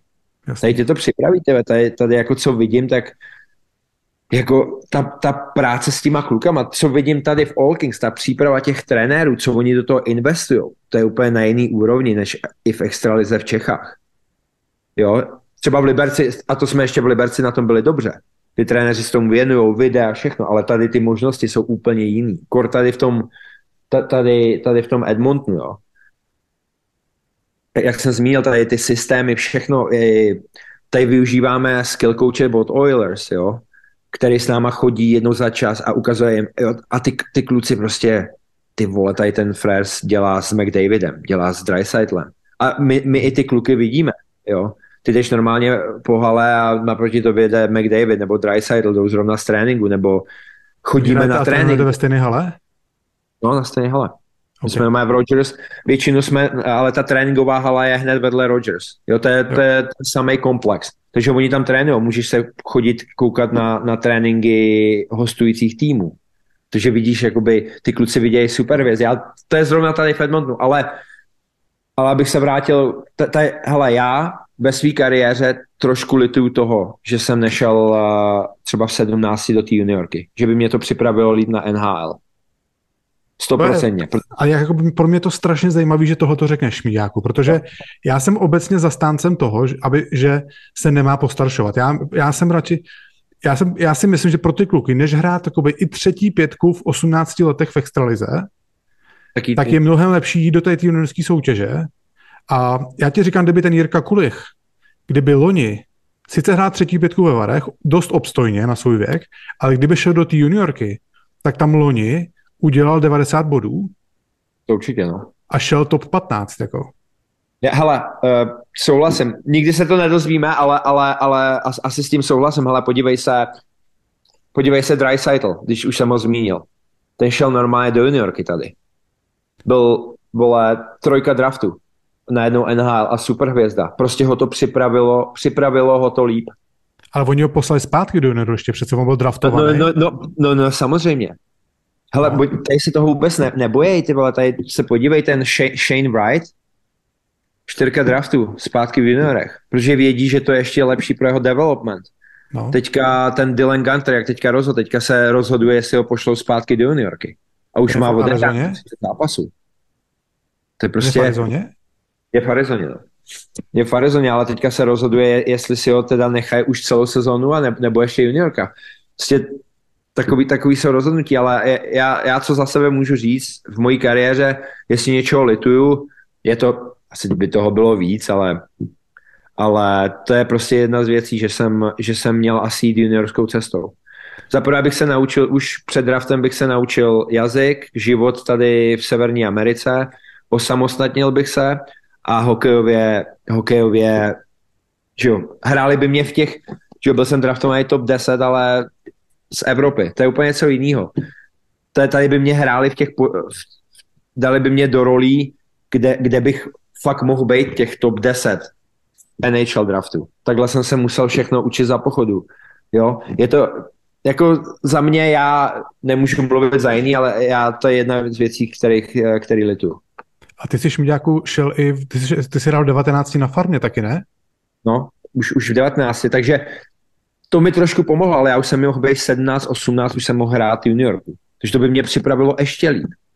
Ta farma mi pomohla, jo, ale to už to už je jako taková malá NHL, jo, ta farma. No je, no.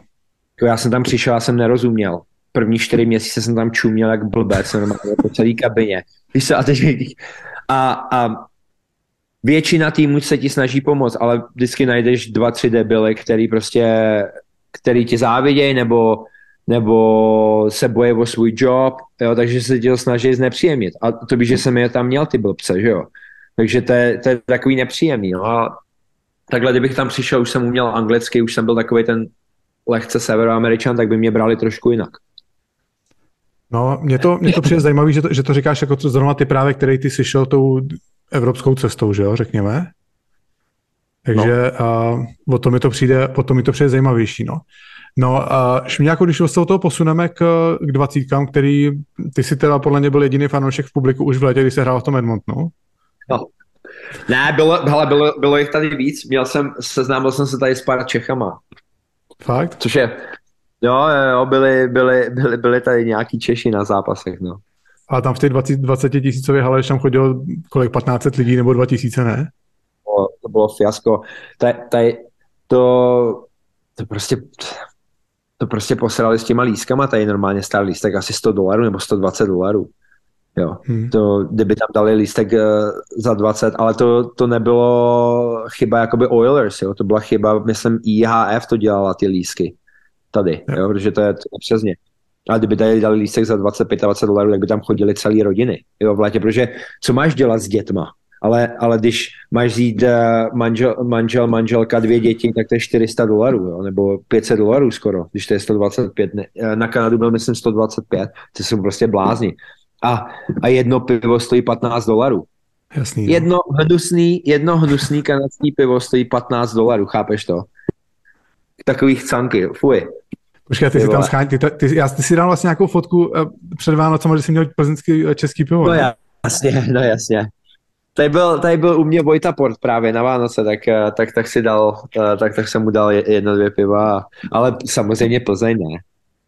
Jako občas se napiju nebo něco, ale tady to se nedá pít, ty kanadský, jak tomu říkají pivo, ale oni to mají ještě s psí chutěma, ty vole.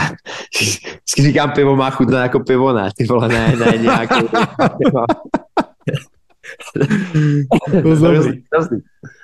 Dost dobrý. No, pojďme teda, Šmíďáku, teďka k těm 20. Ty jsi to, věřím tomu, sledoval dost podrobně. A jaký byly třeba tam kolem tebe od toho kanadského publika reakce na český mužstvo? No, hodně pozitivní. Od začátku do konce. Tak ze začátku, že jo, první zápas jsme na to koukali v ofisu s trenérama, ne, jak jsme dali Kanadě 5-2. Myslím, že to bylo 5-2. Tak všichni čuměli, říkali, ale to nebylo jako... Tam už ten český tým ukázal, že za něčím jdou. Jo, že jim je jedno, proti komu budou hrát a tam bylo vidět, že to není náhoda. Jo, to už měli systém, hráli prostě jako tým. Jo, ten první zápas hodně napověděl, takže lidi si myslím, že hodně zbystřeli, jako ty vole.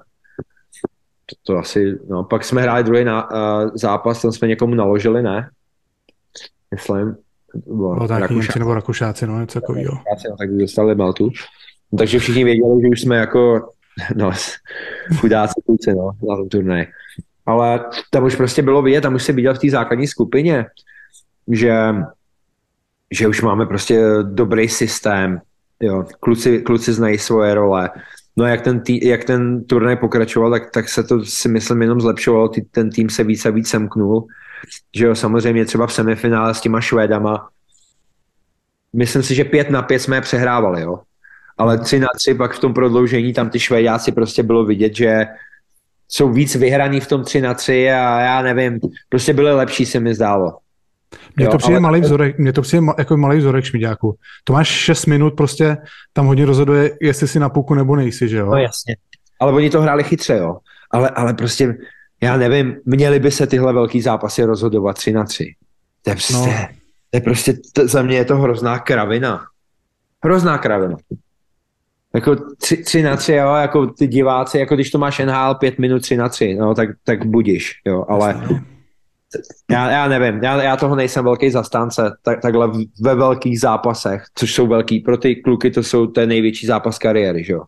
A teďka 3-3, no. A to je jedno, ale prostě co jsem viděl na Twitteru, nebo ohlasy na Twitteru, nebo jsem se bavil s lidma, nebo mi psali kamarádi, říkají ty Češi, jako říkají po dlouhý době to máte jako tým, jako to bejvalo prostě. Že prostě dominujete určitý zápasy proti těžkým soupeřům, to není rozdíl. Prostě jsou vyrovnaný zápasy, hrajete dobře. Zmiňovali obětavost, ten tým je obětavý, ten tým dobře bruslí, prostě hrajou systém, je tam vidět ten systém. Jo, a to musíš dát kredit tomu realizačnímu týmu, jak to složili. Jo, trenéři vybrali přesně hráče do těch rolí, hráči fungovali, ten tým, je vidět, že ty kluci se semkli, že si asi rozuměli, což je hodně důležitý, to znáš, to je krátkej turnaj a je důležitý se semknout a prostě taky ta momentální forma, což jim hrálo do karet, ale prostě velký kredit tomu realizačnímu týmu. Tam byl podle mě strašně důležitý ten první zápas s tou Kanadou. Že ty kluci prostě si hodně upevnili to sebevědomí a od toho se to hodně odvíjelo. No. Tam jako v podstatě, když se jako nad tím zamyslím a to, že jo, znáš to sám, je to strašně o psychice, že jo? No jasně.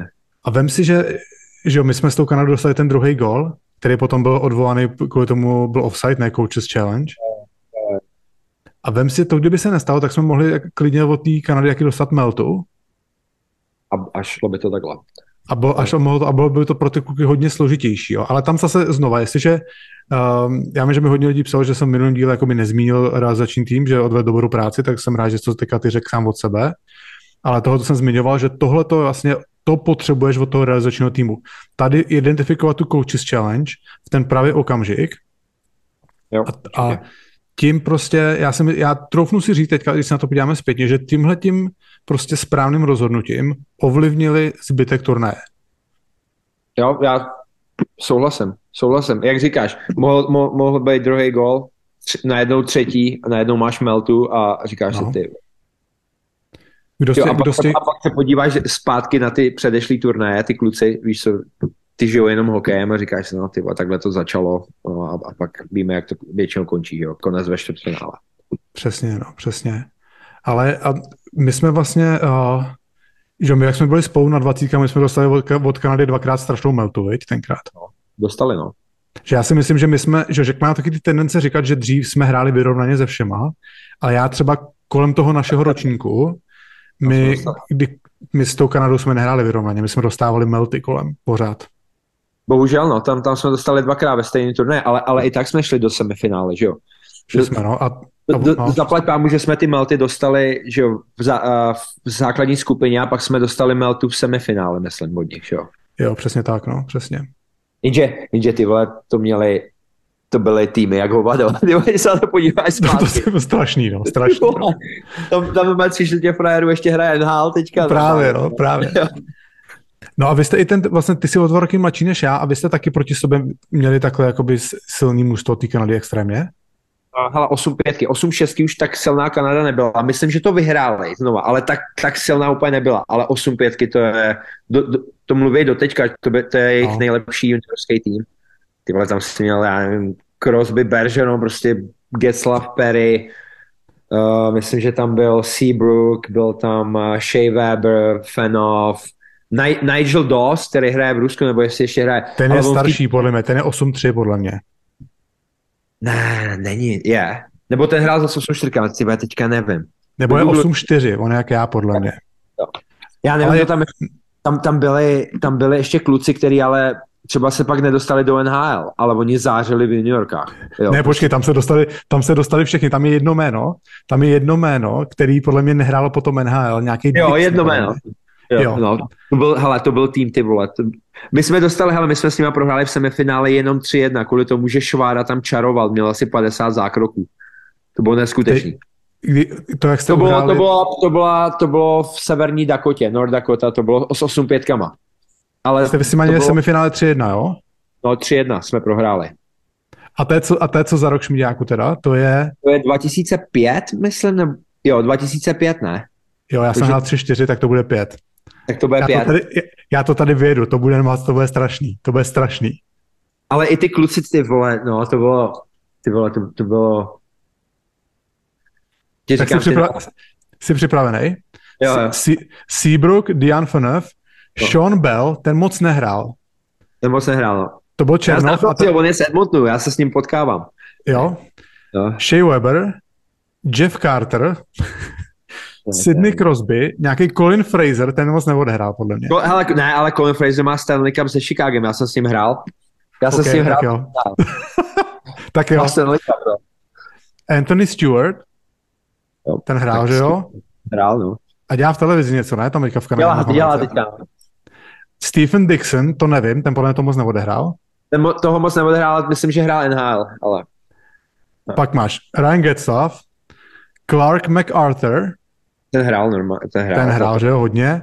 Mike Richards, bomby. No, Andrew Ladd, toho platí do dneška někdo, podle mě. Toho platí do dneška, no. Ten je vysmátej. Přesně. Danny Syvret, ten hrál, ne? No a to je ten obránce. A ten odehrál trošku, ale ten v té době, to byl jejich nejlepší obránce, ty vole. Ten měl ten byl hodně šikovnej. No. A pak máš Jeremy Colliton, ten trénoval v Chicago, ne teďka? Chicago ten hrál, ale něco taky. Hrál, no. Corey Perry. No. Cam Barker, ten byl podle mě 4. nebo 5. celkově tvůj ročník, ne? Draftovaný. Byl 3. do Chicago, ten hrál normálně NHL. Ale moc toho neodehrál, to byl jakoby... No, jako trošku za očekáváním asi, no. Ten byl větší bas než já z 19. Nigel Doss, měl si pravdu, promiň. No, a Doss, tyhle, ten měl gólu v té době taky, hrozně v juniorce, no. No, a ten, co hrál NHL a druhou hrál jako KHL, že jo? On má to kazašský občanství, podle mě. Jo, má. Braden Coburn, ten hrál dlouho. Taky, no. Jeff Glass, brankář, ten to podle mě moc neodchytal. A Bergeron, no. To je jako ty vole, to je strašný. To je strašný. Ti říkám, ty nás normálně nepustili spát, to bylo hrozný. Říkám, myslím, že to bylo 3-1 a Švára tam stál na hlavě, to bylo neskutečný. No, ale ten rok jsme porazili dvakrát Ameriku v tom samém turnaji, no. A pak jsme brali bronz. No a u vás jakoby tam známý jména, teda Roman Polák? No. Ještě ten Martin Loek, že ten pár zápasů taky na Floridě odehrál. Jo. Ty jsi hrál, pak je tam Krejča, David Krejčí, Marek Kvapil, Petr Vrána, Lukáš Kašpar, co hrál NHL, Rosťa Oleš, Froda, Michal Frolík, Červus tam byl, Roman Červenka, Kuba Petružálek. No. Taky to docela uzrálo to mužstvo, no, Michal Gulaši. To měli docela dobrý tým, jako ty vole, no. Hele, a Švára v té době byl asi nejlepší juniorský brankář, jako. Si vám povídat, tyhle, ten... Švára byl výborný, ale Šváru už přece vzali tenkrát ještě s náma s 8-4, no. A bylo to na něj brzo. Bylo to na něj brzo, ale s 8-5 tam chytal výborně. Věřím, no. Ale s 8-4 asi ještě jo, no. Bylo to brzo, tam odpálili toho Mensátora. To byl takový ten brankář. Výborný, ne, ty vole. No, a to byl ten brankář našeho ročníku, pořád všechno odchytal. Jo? A oni ho odpálili, protože prostě vzali si tam Šváru, no. No, hezký vzpomínky, no. No a když se vrátíme do současnosti teda, ať tady zase z toho neuděláme naší show. Kdo tobě se líbil třeba z těch českých hráčů nejvíc? Tak ten Jirka Kulich, na něm to vidíš, to je dynamický hráč, ten myslím, že má našlápnuto taky do NHL. Jiříček taky výborný. Jsem zvědavý, jestli jeho brácha bude lepší. Mě říkal Radek Duda mi říkal před rokem. Ty vole, já mám takový pocit, že ten jeho brácha bude ještě lepší. To by normálně říkal. Já říkal, ty vole, jasný, ty vole, prostě zalez tam někam do nory. ale je to možný. No, já jsem to slyšel, a občas jsou to takový výkřiky rádoby jakoby zajímavý, jo. No. Ale slyšel jsem to taky už před rokem a půl, někdo říká, hele, on má v Plzni ještě bráchu a ten je ještě lepší, jo. No, jako, ale Jiříček, a kdo se mi hodně líbil, byl Svozol, teda. Ten se líbil mě. Ten jako, ale já jsem ho tady už viděl v juniorce a je to rozdílový hráč tady v juniorce, ale všichni ty vole, ale on hraje ty vole s Bedardem, říkám ty vole. Jo, jasný, Bedard mu půjčuje ruce, ty vole, aby tam míchal frajery na modrý čáře, ne? To jsou prostě takový blbý keci, jo, že má body. Říkám, ne, prostě ten kluk se mi líbí. Hraje ze sebevědomím, dobře bruslí, prostě nepřekáží mu puk, vidí dobře hru. Jako fakt se mi líbil i na 20. A tam hlavně ukázal, že nepotřebuje Bedarda na přesilovce, nebo víš, prostě z toho odehrál, jako to je hodně zajímavý hráč. Já jako nechci nikoho opomenout, jo. Jasný. Jo, třeba ten hodně zajímavý hráč je ten Šapovaljev. Jo. To si myslím, to je velký kluk, dobře bruslí, výborný na bulích, což hodně lidí třeba v Čechách opomíjí, jo, ale tady v Kanadě se to neopomíjí. To prostě jako když ten kluk jako bude velký, třeba dobrý na PK, jo, jsem mu říká, já jsem debil. No prostě, když bude dobrý na oslabení, bude dobrý na bulích.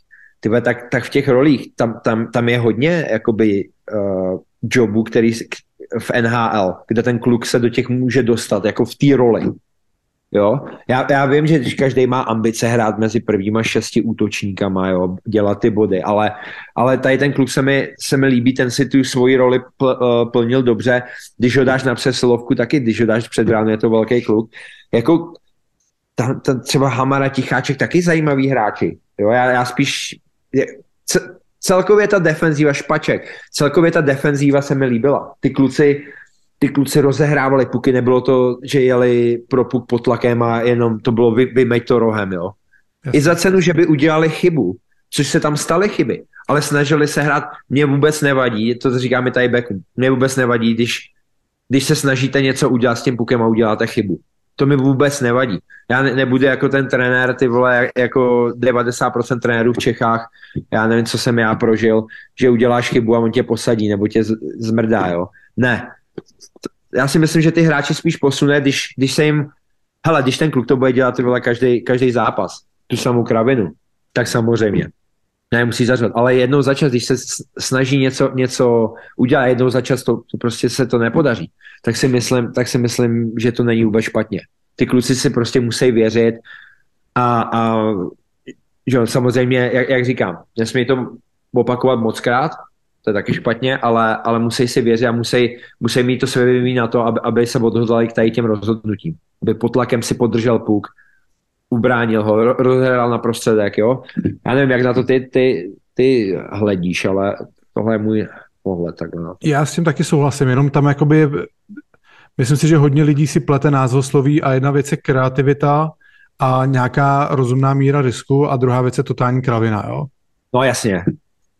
A což my rozumíme, ale protože jsme to hráli. Ale myslím si, že hodně lidí si dneska pod tím, když jako se mluví o tom, že se má dát těm klukům mladým volnost, tak si jako představují, že ten kluk si bude zkoušet kličky mezi nohy na útočný modrej prostě a když někdo pojede sám na branku, že to je v pohodě, jo. A to tak není, ale jako samozřejmě jo, ten má se rozvíjet, že jo, ten potenciál a hlavně jakoby tu defenzivu naučíš každýho, že jo. No to 100%. Jako my si hodně stěžujeme, že v Čechách nerostou obránce kreativní a No. jo, ale tady bylo vidět, že tam prostě máme s nima. A já nevím, do jaký míry je to třeba, zase se vrátím k tomu realizačnímu týmu, je tam Židla u nich. Se s ním před 20. A jako ty kluci si vůbec neuvědomujou, ty vole,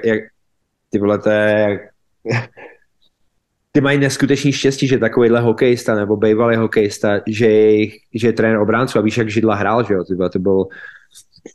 to byl taky docela občas se zariskoval na modrý čáře, ale měl sebevědomí a hrál to, ale to nebyl, nebo zariskoval. On se prostě věřil. To nebylo jako, že dělal píčoviny. Jo? Občas mu to nevyšlo, ale většinou drtivý většině mu to vyšlo, ale prostě já když jsem se s ním bavil před 20, tak já jsem mu říkal, on říká, jaký je trénování, já říkám, ty musíš být normální psycholog, ty vole, v téhle době, než on říká, ty vole, já normálně chodím kolem kabiny, že jo, a teďka vidím, jak ty kluci, kdo je jaký, že abych jim pak mohl i v zápase pomoct. Na některýho potřebuješ zařovat, na některýmu potřebuješ pomoct, jo. Každý potřebuje něco jiného. Ale mě by zajímalo, do jaký míry ty kluci se jakoby věřili na tom turnaji i díky tomu realizačnímu týmu, že ty trenéři, jak s nima pracovali, a že jo, taky záleží na tom, jestli ten trenér v tobě věří, jestli ty cítíš tu důvěru toho trenéra, že jo. Protože víš, jak to je, když si necítíš důvěru trenéra, ty vole, tak pak ten tvůj výkon jde do hajzlu, že jo. Jasně, ale tam prostě bylo vidět, že ty všichni obránci si věřej, no nejenom obránci, celý tým, ale chodili pro puky dozadu a dělali v drtivé většině dělali dobrý rozhodnutí. Dávali to na hokejku útočníkům a ty pak měli rychlost a přecházeli střední pásmo v rychlosti. Jako, bylo fakt jako za posledních x let to bylo prostě... Já jsem vždycky hrdý na to, že jsem Čech, jo, to není jako, ale za posledních x let jsem byl fakt hrdý, jakoby i ty lidi, co tady chodili, nebo mi psali, že ten český tým hrajou výborně, jo, prostě si říkám, ty vole, no, a fakt jako klobouk dolů. Já třeba, a to já v žádném případě doufám, že to nikdo tak nevezme, nechci snižovat jakoby zásluhy toho realizačního týmu, jo, to v žádném případě, já Radima Rolíka jsem měl, prostě je to jeden z mých nejoblíbenějších trenérů, který jsem potkal za kariéru. Jak říkáš ty, prostě Marek Židlický, neuvěřitelná kariéra, co odehrál prostě. A určitě tam oni museli nastavit nějaké věci, které tomu mužstvu fungovaly. Ale zase, podle mě tady v té kategorii, v těch 20, tam opravdu ten trenér jakoby je závislý na tom, co mu tam přijede za mužstvo. Hodně. Že za nějaký prostě 3týdenní kemp před tím turnajem, podle mě, když prostě nemáš materiál, tak s tím těžko něco svedeš, jo, takže... Ale oni ho vybrali, ale ten tým, zase. Jo, OK, ale zase víš co, ale jako tak... A znovu, já fakt nechci vůbec naznačovat něco, že by na to neměli zásluhu, jo, znovu to opakuju a tak to fakt myslím, ale vybrali ho, ale sám to víš, jako, i že když se prostě v tvém ročníku, tak máš 20 hráčů v mužstvu a víceméně 15 těch kluků jezdí na každou akci. To je pravda. A pak se ti tam na těch dalších 5 se ti točí třeba prostě 12 lidí. Jo, že tam jakoby ten výběr máš omezený. V těch 20 se to malinko začíná srovnávat, protože tam už řešíš, že máš tam už 2 ročníky, tak už řešíš, že si bereš ty starší nebo jestli ty mladší. Jo, tam už samozřejmě se to malinko začíná srovnávat, takže ten potenciální výběr vybíráš z více hráčů, takže jo, já po třetí to říkám, aby to fakt jako já vím, jak to myslíš. Jo, že si myslím, že hodně to závisí na tom ročníku, jo, který se ti sejde. Já vlastně ani teďka nevím, jestli Radim Rulík je potvrzený i na příští rok na trenéra. To nevím, ale Židla mi říkal před mistrovstvím, že on ještě nebyl potvrzený na příští rok. To bylo před mistrovstvím, tak já nevím. Jako, tak podle mě jim to asi všem nabídnou znova, že jo. A bude záležet, jestli to ještě chtějí dělat, že jo. Já si dokážu představit, že Radim Rulík je docela zaneprázdněný v Pardubicích, že jo. No, já jsem docela jako překvapený, že vůbec Pardubice mu to dovolili, no. No, ale... Ale možná... pro ně je to docela reklama, ne, teďka? Že mají úspěšnýho trenéra. To je pravda. Svém povídat, Pardubice si na tom docela zakládají na té reklamě, když vidím pana dětka na Twitteru, tak... To je pravda, ty chtějí být vidět, no. Já možná, co se snažím říct, jako že OK, teďka jsme teďka samozřejmě říkáme, že všechno v pohodě, ale já si myslím, že se prostě reálně může stát, že třeba ten příští ročník jako nebude tak silný. A nemůžeme zase spoléhat, že trenér, který ho tam nainstalujeme, že za 3 týdny prostě z těch hráčů udělá prostě hotový hráče, jo? Ale možná to je zbytečná myšlenka, kterou teďka tady říkám, která jako v tom... Ne. A to jsem chtěl, já jsem o tom chtěl mluvit trošku. Já doufám, že fanoušci českého hokeje nebo i lidi, co pracují v českém hokeji, si nemyslejí, že jednou medailí se vyléčil český hokej. Ne. Tam jsou pořád ty samý problémy. Jo? Doufám, že se teďka začíná se něco hejbat, já nevím, že změnil se hlava České asociace, všechno, nevím, jestli to bude úplně jiný, snaží se s tím něco dělat, ale český hokej má pořád ty samý problémy. Jak jsi říkal, teďka se sešli se 2 silní ročníky. Jo? Je to o momentální formě, jo? Všechno vyšlo, jsme rádi, já jsem rád, jo? Ale chci zmínit, aby se lidi nemysleli, že ten český problém nebo český hokej je vylečený. To 100% není. Jo, není. Teďka já jsem viděl na Twitteru zase, to mi hnulo žlučí. Juniorská soutěž, že bude 16 týmů místo 14, nebo já nevím kolik. Proč? Tak, no. Proč? Mně připadá, že na něčem se dohodli a pak 2 týmy začnou brečet, nebo já nevím, 4 týmy začnou brečet, ale tak víš co, tak ty vole, víš co, my to rozšíříme teda na 16. Ty vole, o tom to není. Tady přece se snažíme něco udělat, ne? Někam se posunout, zvýšit kvalitu, konkurenci. Jak zlepšíš ty hráče? Teď si pamatuješ, když my jsme hráli juniorku. Ty zápasy, to bylo... Ty si pak šel do extraligy a neviděl si moc velký rozdíl. Byl si připravený na extraligu, protože si hrál proti skoro extraligovým hráčům z jiných klubů. Protože bylo 14 týmů. Hráli prostě nejlepší z nejlepších, hráli juniorskou soutěž. Ale my jsme podle mě nehráli šmíďáku, když bylo 14 týmů. Já jsem hrál, když bylo 20, podle mě. Ne, ty vole. Já jsem hrál, já nevím, jestli se hrála Morava Čechy, ale já jsem hrál 100% zmíněn. Bylo to rozdělený. Bylo to rozdělený, jo, ale hrál si 10 Čechy, podle mě 10 Morava. Ty jsi jistý? Já na 90%. Jako, vím, že jsme hráli Čechy, my jsme v podstatě ty moravský mužstva jsme v podstatě neviděli. My jsme pak hráli playoff s nima. No. A ta se hráli ještě takový kraviny. Nebylo to 8-8, 16 teda. Možný to je, ale víš, že to bylo to rozdělený. Bylo to rozdělený. A ty nepřidává mi, že bylo 10, ne? Já si myslím, že bylo 10-10, ale ruku do ohně za to nedám. Ne. Tak to nechci lhát úplně. Ale byla větší konkurence. Já nevím, jestli se vychovávalo víc lidí teda asi. Já třeba si myslím, že by v té juniorce u nás měli hrát starší hráči. Že za nás byly výjimky, vlastně do 21 tam mohly být 3 21letí hráči. A to byly takový... To máš od 16 do 20. No, to jsou tady ty, jako podle mě, jak to je v juniorce v Kanadě, tak to bylo i u nás. Nebo aspoň jako v té době, kdy jsem tam hrál já. Teďka je to rozdělení. Jo. A to byly ty kluci právě, ty 20letí prostě, který už jako byli na hraně Ačka, jezdili do první ligy, také se motali mezi 3 mužstvama prostě a když ti nastoupili v těch juniorech, tak to byl jiný rachot, že jo? No jasně. No. To se na to těšil i, jako, ale... No, když tě tam vodil, tak moc ne. No to ne, no. Když tam vyběh s tím telekomem na té helmě. Přesně. To byl každý macher, ty vole. Já už mám na helmě, ty vole. Na jeden zápas si šel jediný, co tě zajímalo, aby si měl telekom na helmě normálně. Jo. Pamatuju si na to. Taky jsem byl jeden z nich, občas. No ne asi. No, ale ta konkurence byla prostě větší. A teďka se na něčem dohodli na zasedání a zase to změnili. Ještě to není změněný teda, jo? Je to jako poradní orgán, to navrch a musí to schválit výkonný výbor, takže ještě to není jako... A to je formalita, nebo se myslí, že se ještě o tom budou dohadovat?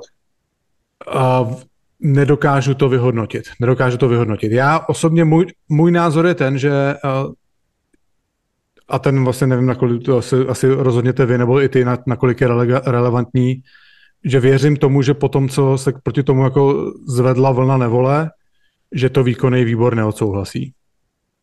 Je to možné, já doufám. Já ještě napíšu nějaký tweet o tom. Počkej, tam tě asi nebrzdí v Twitteru, viď? No, já tam mě nebrzdí. Kdo mě jedinej brzdil na Twitteru byl Aušus, ty vole, vždycky. Ale tak já nechci být nějak sprostý, ale tohle jako tak všem nám záleží na tom českém hokeji, ne? Tak chceme, aby byly výsledky. A tady ty rozhodnutí, to je jak já nevím, já doufám, že jim taky záleží, jo, na posunu českého hokeje, ale pak tady ty rozhodnutí, to pak jako máš pak otázky, proč, jako z jakého důvodu. Jako děláš někomu favor, jako že si někomu něco slíbil, nebo já to nechápu. Fakt to nedokážu. Smrdí to. Tam samozřejmě znamená další aspekt, a já nechci být negativní po takovémhle turnaji, jo. Vlastně nevím, jak se koukat na to, že máš 3 nebo 4 hráče prostě z českého prostředí v tom mužstvu, no. Pak se vracíme k té naší předešlé konverzaci, že jo? No, je to propojený, no, ale já jsem to tady říkal v minulém díle, že prostě, že jakoby nevysílá to úplně dobrý signál do toho našeho tady prostředí, protože pak teď si řekl, když se teďka vžiju do role prostě tatínka, který má nadějnýho 17letého kluka a teď se kouká na ty 20, kluka, který je v reprezentaci, a teď se kouká na ty 20 a vidí, že v tom mužstvu jsou 3 hráči z Evropy, nebo 3 hráči z Čech, tak si řekne, tyjo, jaká je šance, že když tady ten můj kluk zůstane, že si na takovém turnaji zahraje. Nebude mít větší šanci, když půjde do Finska, nebude mít větší šanci, když půjde do Kanady. To jsem chtěl zmínit. To není jenom kanadská juniorka, že jo? Máš švédskou cestu, finskou cestu, tam taky výborně pracují s hráčema. Ale jak to ovlivníš? To nejde jako ovlivnit, když ty týmy v té extralize nebo nedají tím hráči tu roli, no tak já jako otec, nebo jako, že teďka táta, no tak já se budu snažit zvolit tu nejlepší cestu pro toho svýho syna. Prostě budu tou cestou, který já věřím, a teďka prostě ta cesta, jak říkám, už za mě, jako mě mrzí, že jsem nešel do té kanadské juniorky, jako já bych, jako ty kluci, to je, že jo, ty lidi, co to nikdy nezažili v Čechách, ty rodiče, tak nepochopí, jako co to tady je, kolik chodí lidí na ty juniorský hokej v těch menších městech. To je prostě, to má nádech jako profesionální ligy, že jo? Šmíďáku, no jasně, no to je prostě malá NHL, že jo? No, přesně tak. Ale Šmíďáku, jak se jmenuje ten kluk z Liberce, teď byl na 20, ten vysoký, co dal bambilion gólů v Liberci v juniorech? Měchura je to, že jo? Já jsem to myslel. Ten je jak starý, víš to? Ten je v Tri-City, myslím. Jo, Tri-City, přesně.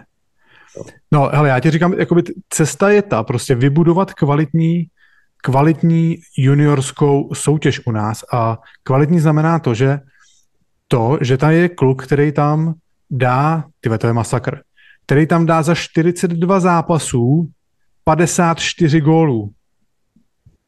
To není jen tak, jako ten kluk to něco musí mít v sobě. Samozřejmě, no. To je strašný číslo. A tenhle ten kluk... No, přes gól na zápas. A tenhle ten kluk není draftovaný do NHL. No. A podle mě... Že nerespektují tu českou juniorku, že jo? Přesně. A to je samozřejmě běh na dlouhou trať, to se nestane za rok, ale tady se musí pracovat na tom, aby když takovýhle kluk, který prostě je do té doby, předpokládám, naprosto pod radarem, jo, protože má tady jako pár zápasů, jo, má nějaký jako nároďáky tady má, ale ne moc, nebyl na 18, jestli na to správně koukám, takže běžel absolutně pod radarem, tak přece bych si ho, já nevím, v 6. kole nějaký bych to zkusil, ne, na takovýhle góly. Ještě když je velký, docela se dobře hejbe a umí dát góla, no samozřejmě, že to přesně vidíš, ty skauti nerespektují tu českou juniorku, a já se jim nedivím. To se jim nemůžeš ani divit, jako. Ale já přesně jak říkáš, musí se to přeskládat, spousta věcí se musí stát, a jak říkáš, hlavně to nebude za rok, ať si každý nemyslí, že najednou se pojede továrna. Třeba Švédi měli podobný problém, ale ty to začali řešit, napumpovali do toho nějaký peníze, úplně to tam přeskládali. Jo, neříkám jít jenom jejich cestou, jo, ale prostě něco s tím udělat a jsou tam že ty lidi, co tam sedějí, tak tam sedějí z nějakého důvodu, takže je to na nich, aby to udělali, nebo když tím nechceš něco udělat, no tak táhni do hajzlu a další, který má nějakou vizi, ale včera bylo pozdě za mě. No a je to, někdo to četl, nebo to někdo říkal, že Švédům to trvalo otočit nějakých 4-5 let, no. Ale teďka se podívej, my tam posíláme, já mám několik známých, co posílá svoje děti do Švédska už v 11, ve 12 letech. Protože tomu systému v Čechách nevěří. Jako já se jim nedivím, ale tak pojďte s tím něco udělat, ať ty hráči zůstávají u nás. Ať ta juniorka je zase tak kvalitní, jako bývala. No. Je to tak, no. Je to tak. Ale aspoň je prostě pozitivní, že po dlouhé době můžeme být na to český juniorský mužstvo opravdu hrdí. Že to ani, víš, že to nebylo takový, jako že si někde s někým uhrál horko těžko bod, prostě fakt jako outsider si naprosto přejel, se špičkou si hrál vyrovnaně, Švédy si jednou porazil, jednou si prohrál, prostě jako tak by to prostě mělo vypadat, no. Kanadu v Kanadě s jedním, oni o tomhle týmu mluvili jako o tom z roku 2005.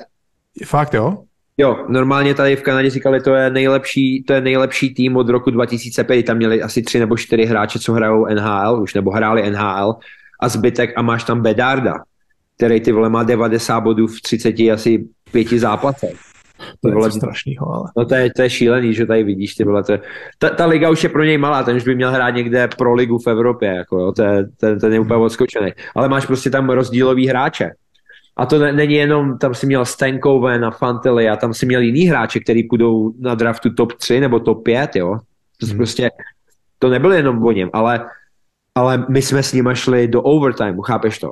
Jako lidi v Čechách si to, jako ten jejich tým byl neskutečný. Ten jejich tým byl fakt neskutečný, co tam měli. A lidi to trošku podceňují, že stříbrná, ne, my jsme mohli vyhrát, na konci tam byla ještě šance. No. Tam byla má šance, kdyby jsme je porazili, tak jsem brali zlato, to by bylo úplně šílený, to by mě doma neviděla tak 2 dny. No, to udělá radost určitě. To udělá radost, ta byla ráda, že jsme prohráli. I když celá moje rodina fandila Čechům. I moje děti, co jsou Kanaďani, nemluví česky, ty 2, tak ty jednoznačně Češi a manželka taky, no. Protože ta by věděla, že by šla do boudy, do garáže. Šmíďáku, dík moc za tvůj čas. Rád jsem tě viděl, nemáš si studnice dobrý nálady. A ať se ti daří, ať ti hlavě drží zdraví. Děkuju moc. A moc rád tě brzo takhle přivítám zpátky, aspoň takhle nadálko, když nejsi tady a proberu s tebou cenovýho u tebe. Děkuju moc, Kubo, ale jsem moc rád, že jsi s námi udělal čas, ale díky moc. Já děkuji, Šmíďáku, drž se, měj se. Čau, ahoj. Čau. Děkujeme Láďovi za jeho čas, jak jsem to říkal před tím rozhovorem, určitě jste to viděli, prostě Láďa je skvělý. Musím říct, že i z mého pohledu se s ním ten rozhovor dělá strašně lehce, protože jeho stačí naťuknout a on mluví v podstatě sám. Je vtipný, nebojí se zasmát, takže věřím tomu, že jste si ten rozhovor užili sami stejně tak, jako já jsem si užil jeho samotný nahrávání. No, jsem rád, že se nám to dneska ta epizoda trochu protáhla. Vím, že se vám nelíbilo úplně, když ta epizoda má jenom hodinu. Líbí se mi vždycky, když to vydáme a první komentář pod tím videem je dneska jenom hodina.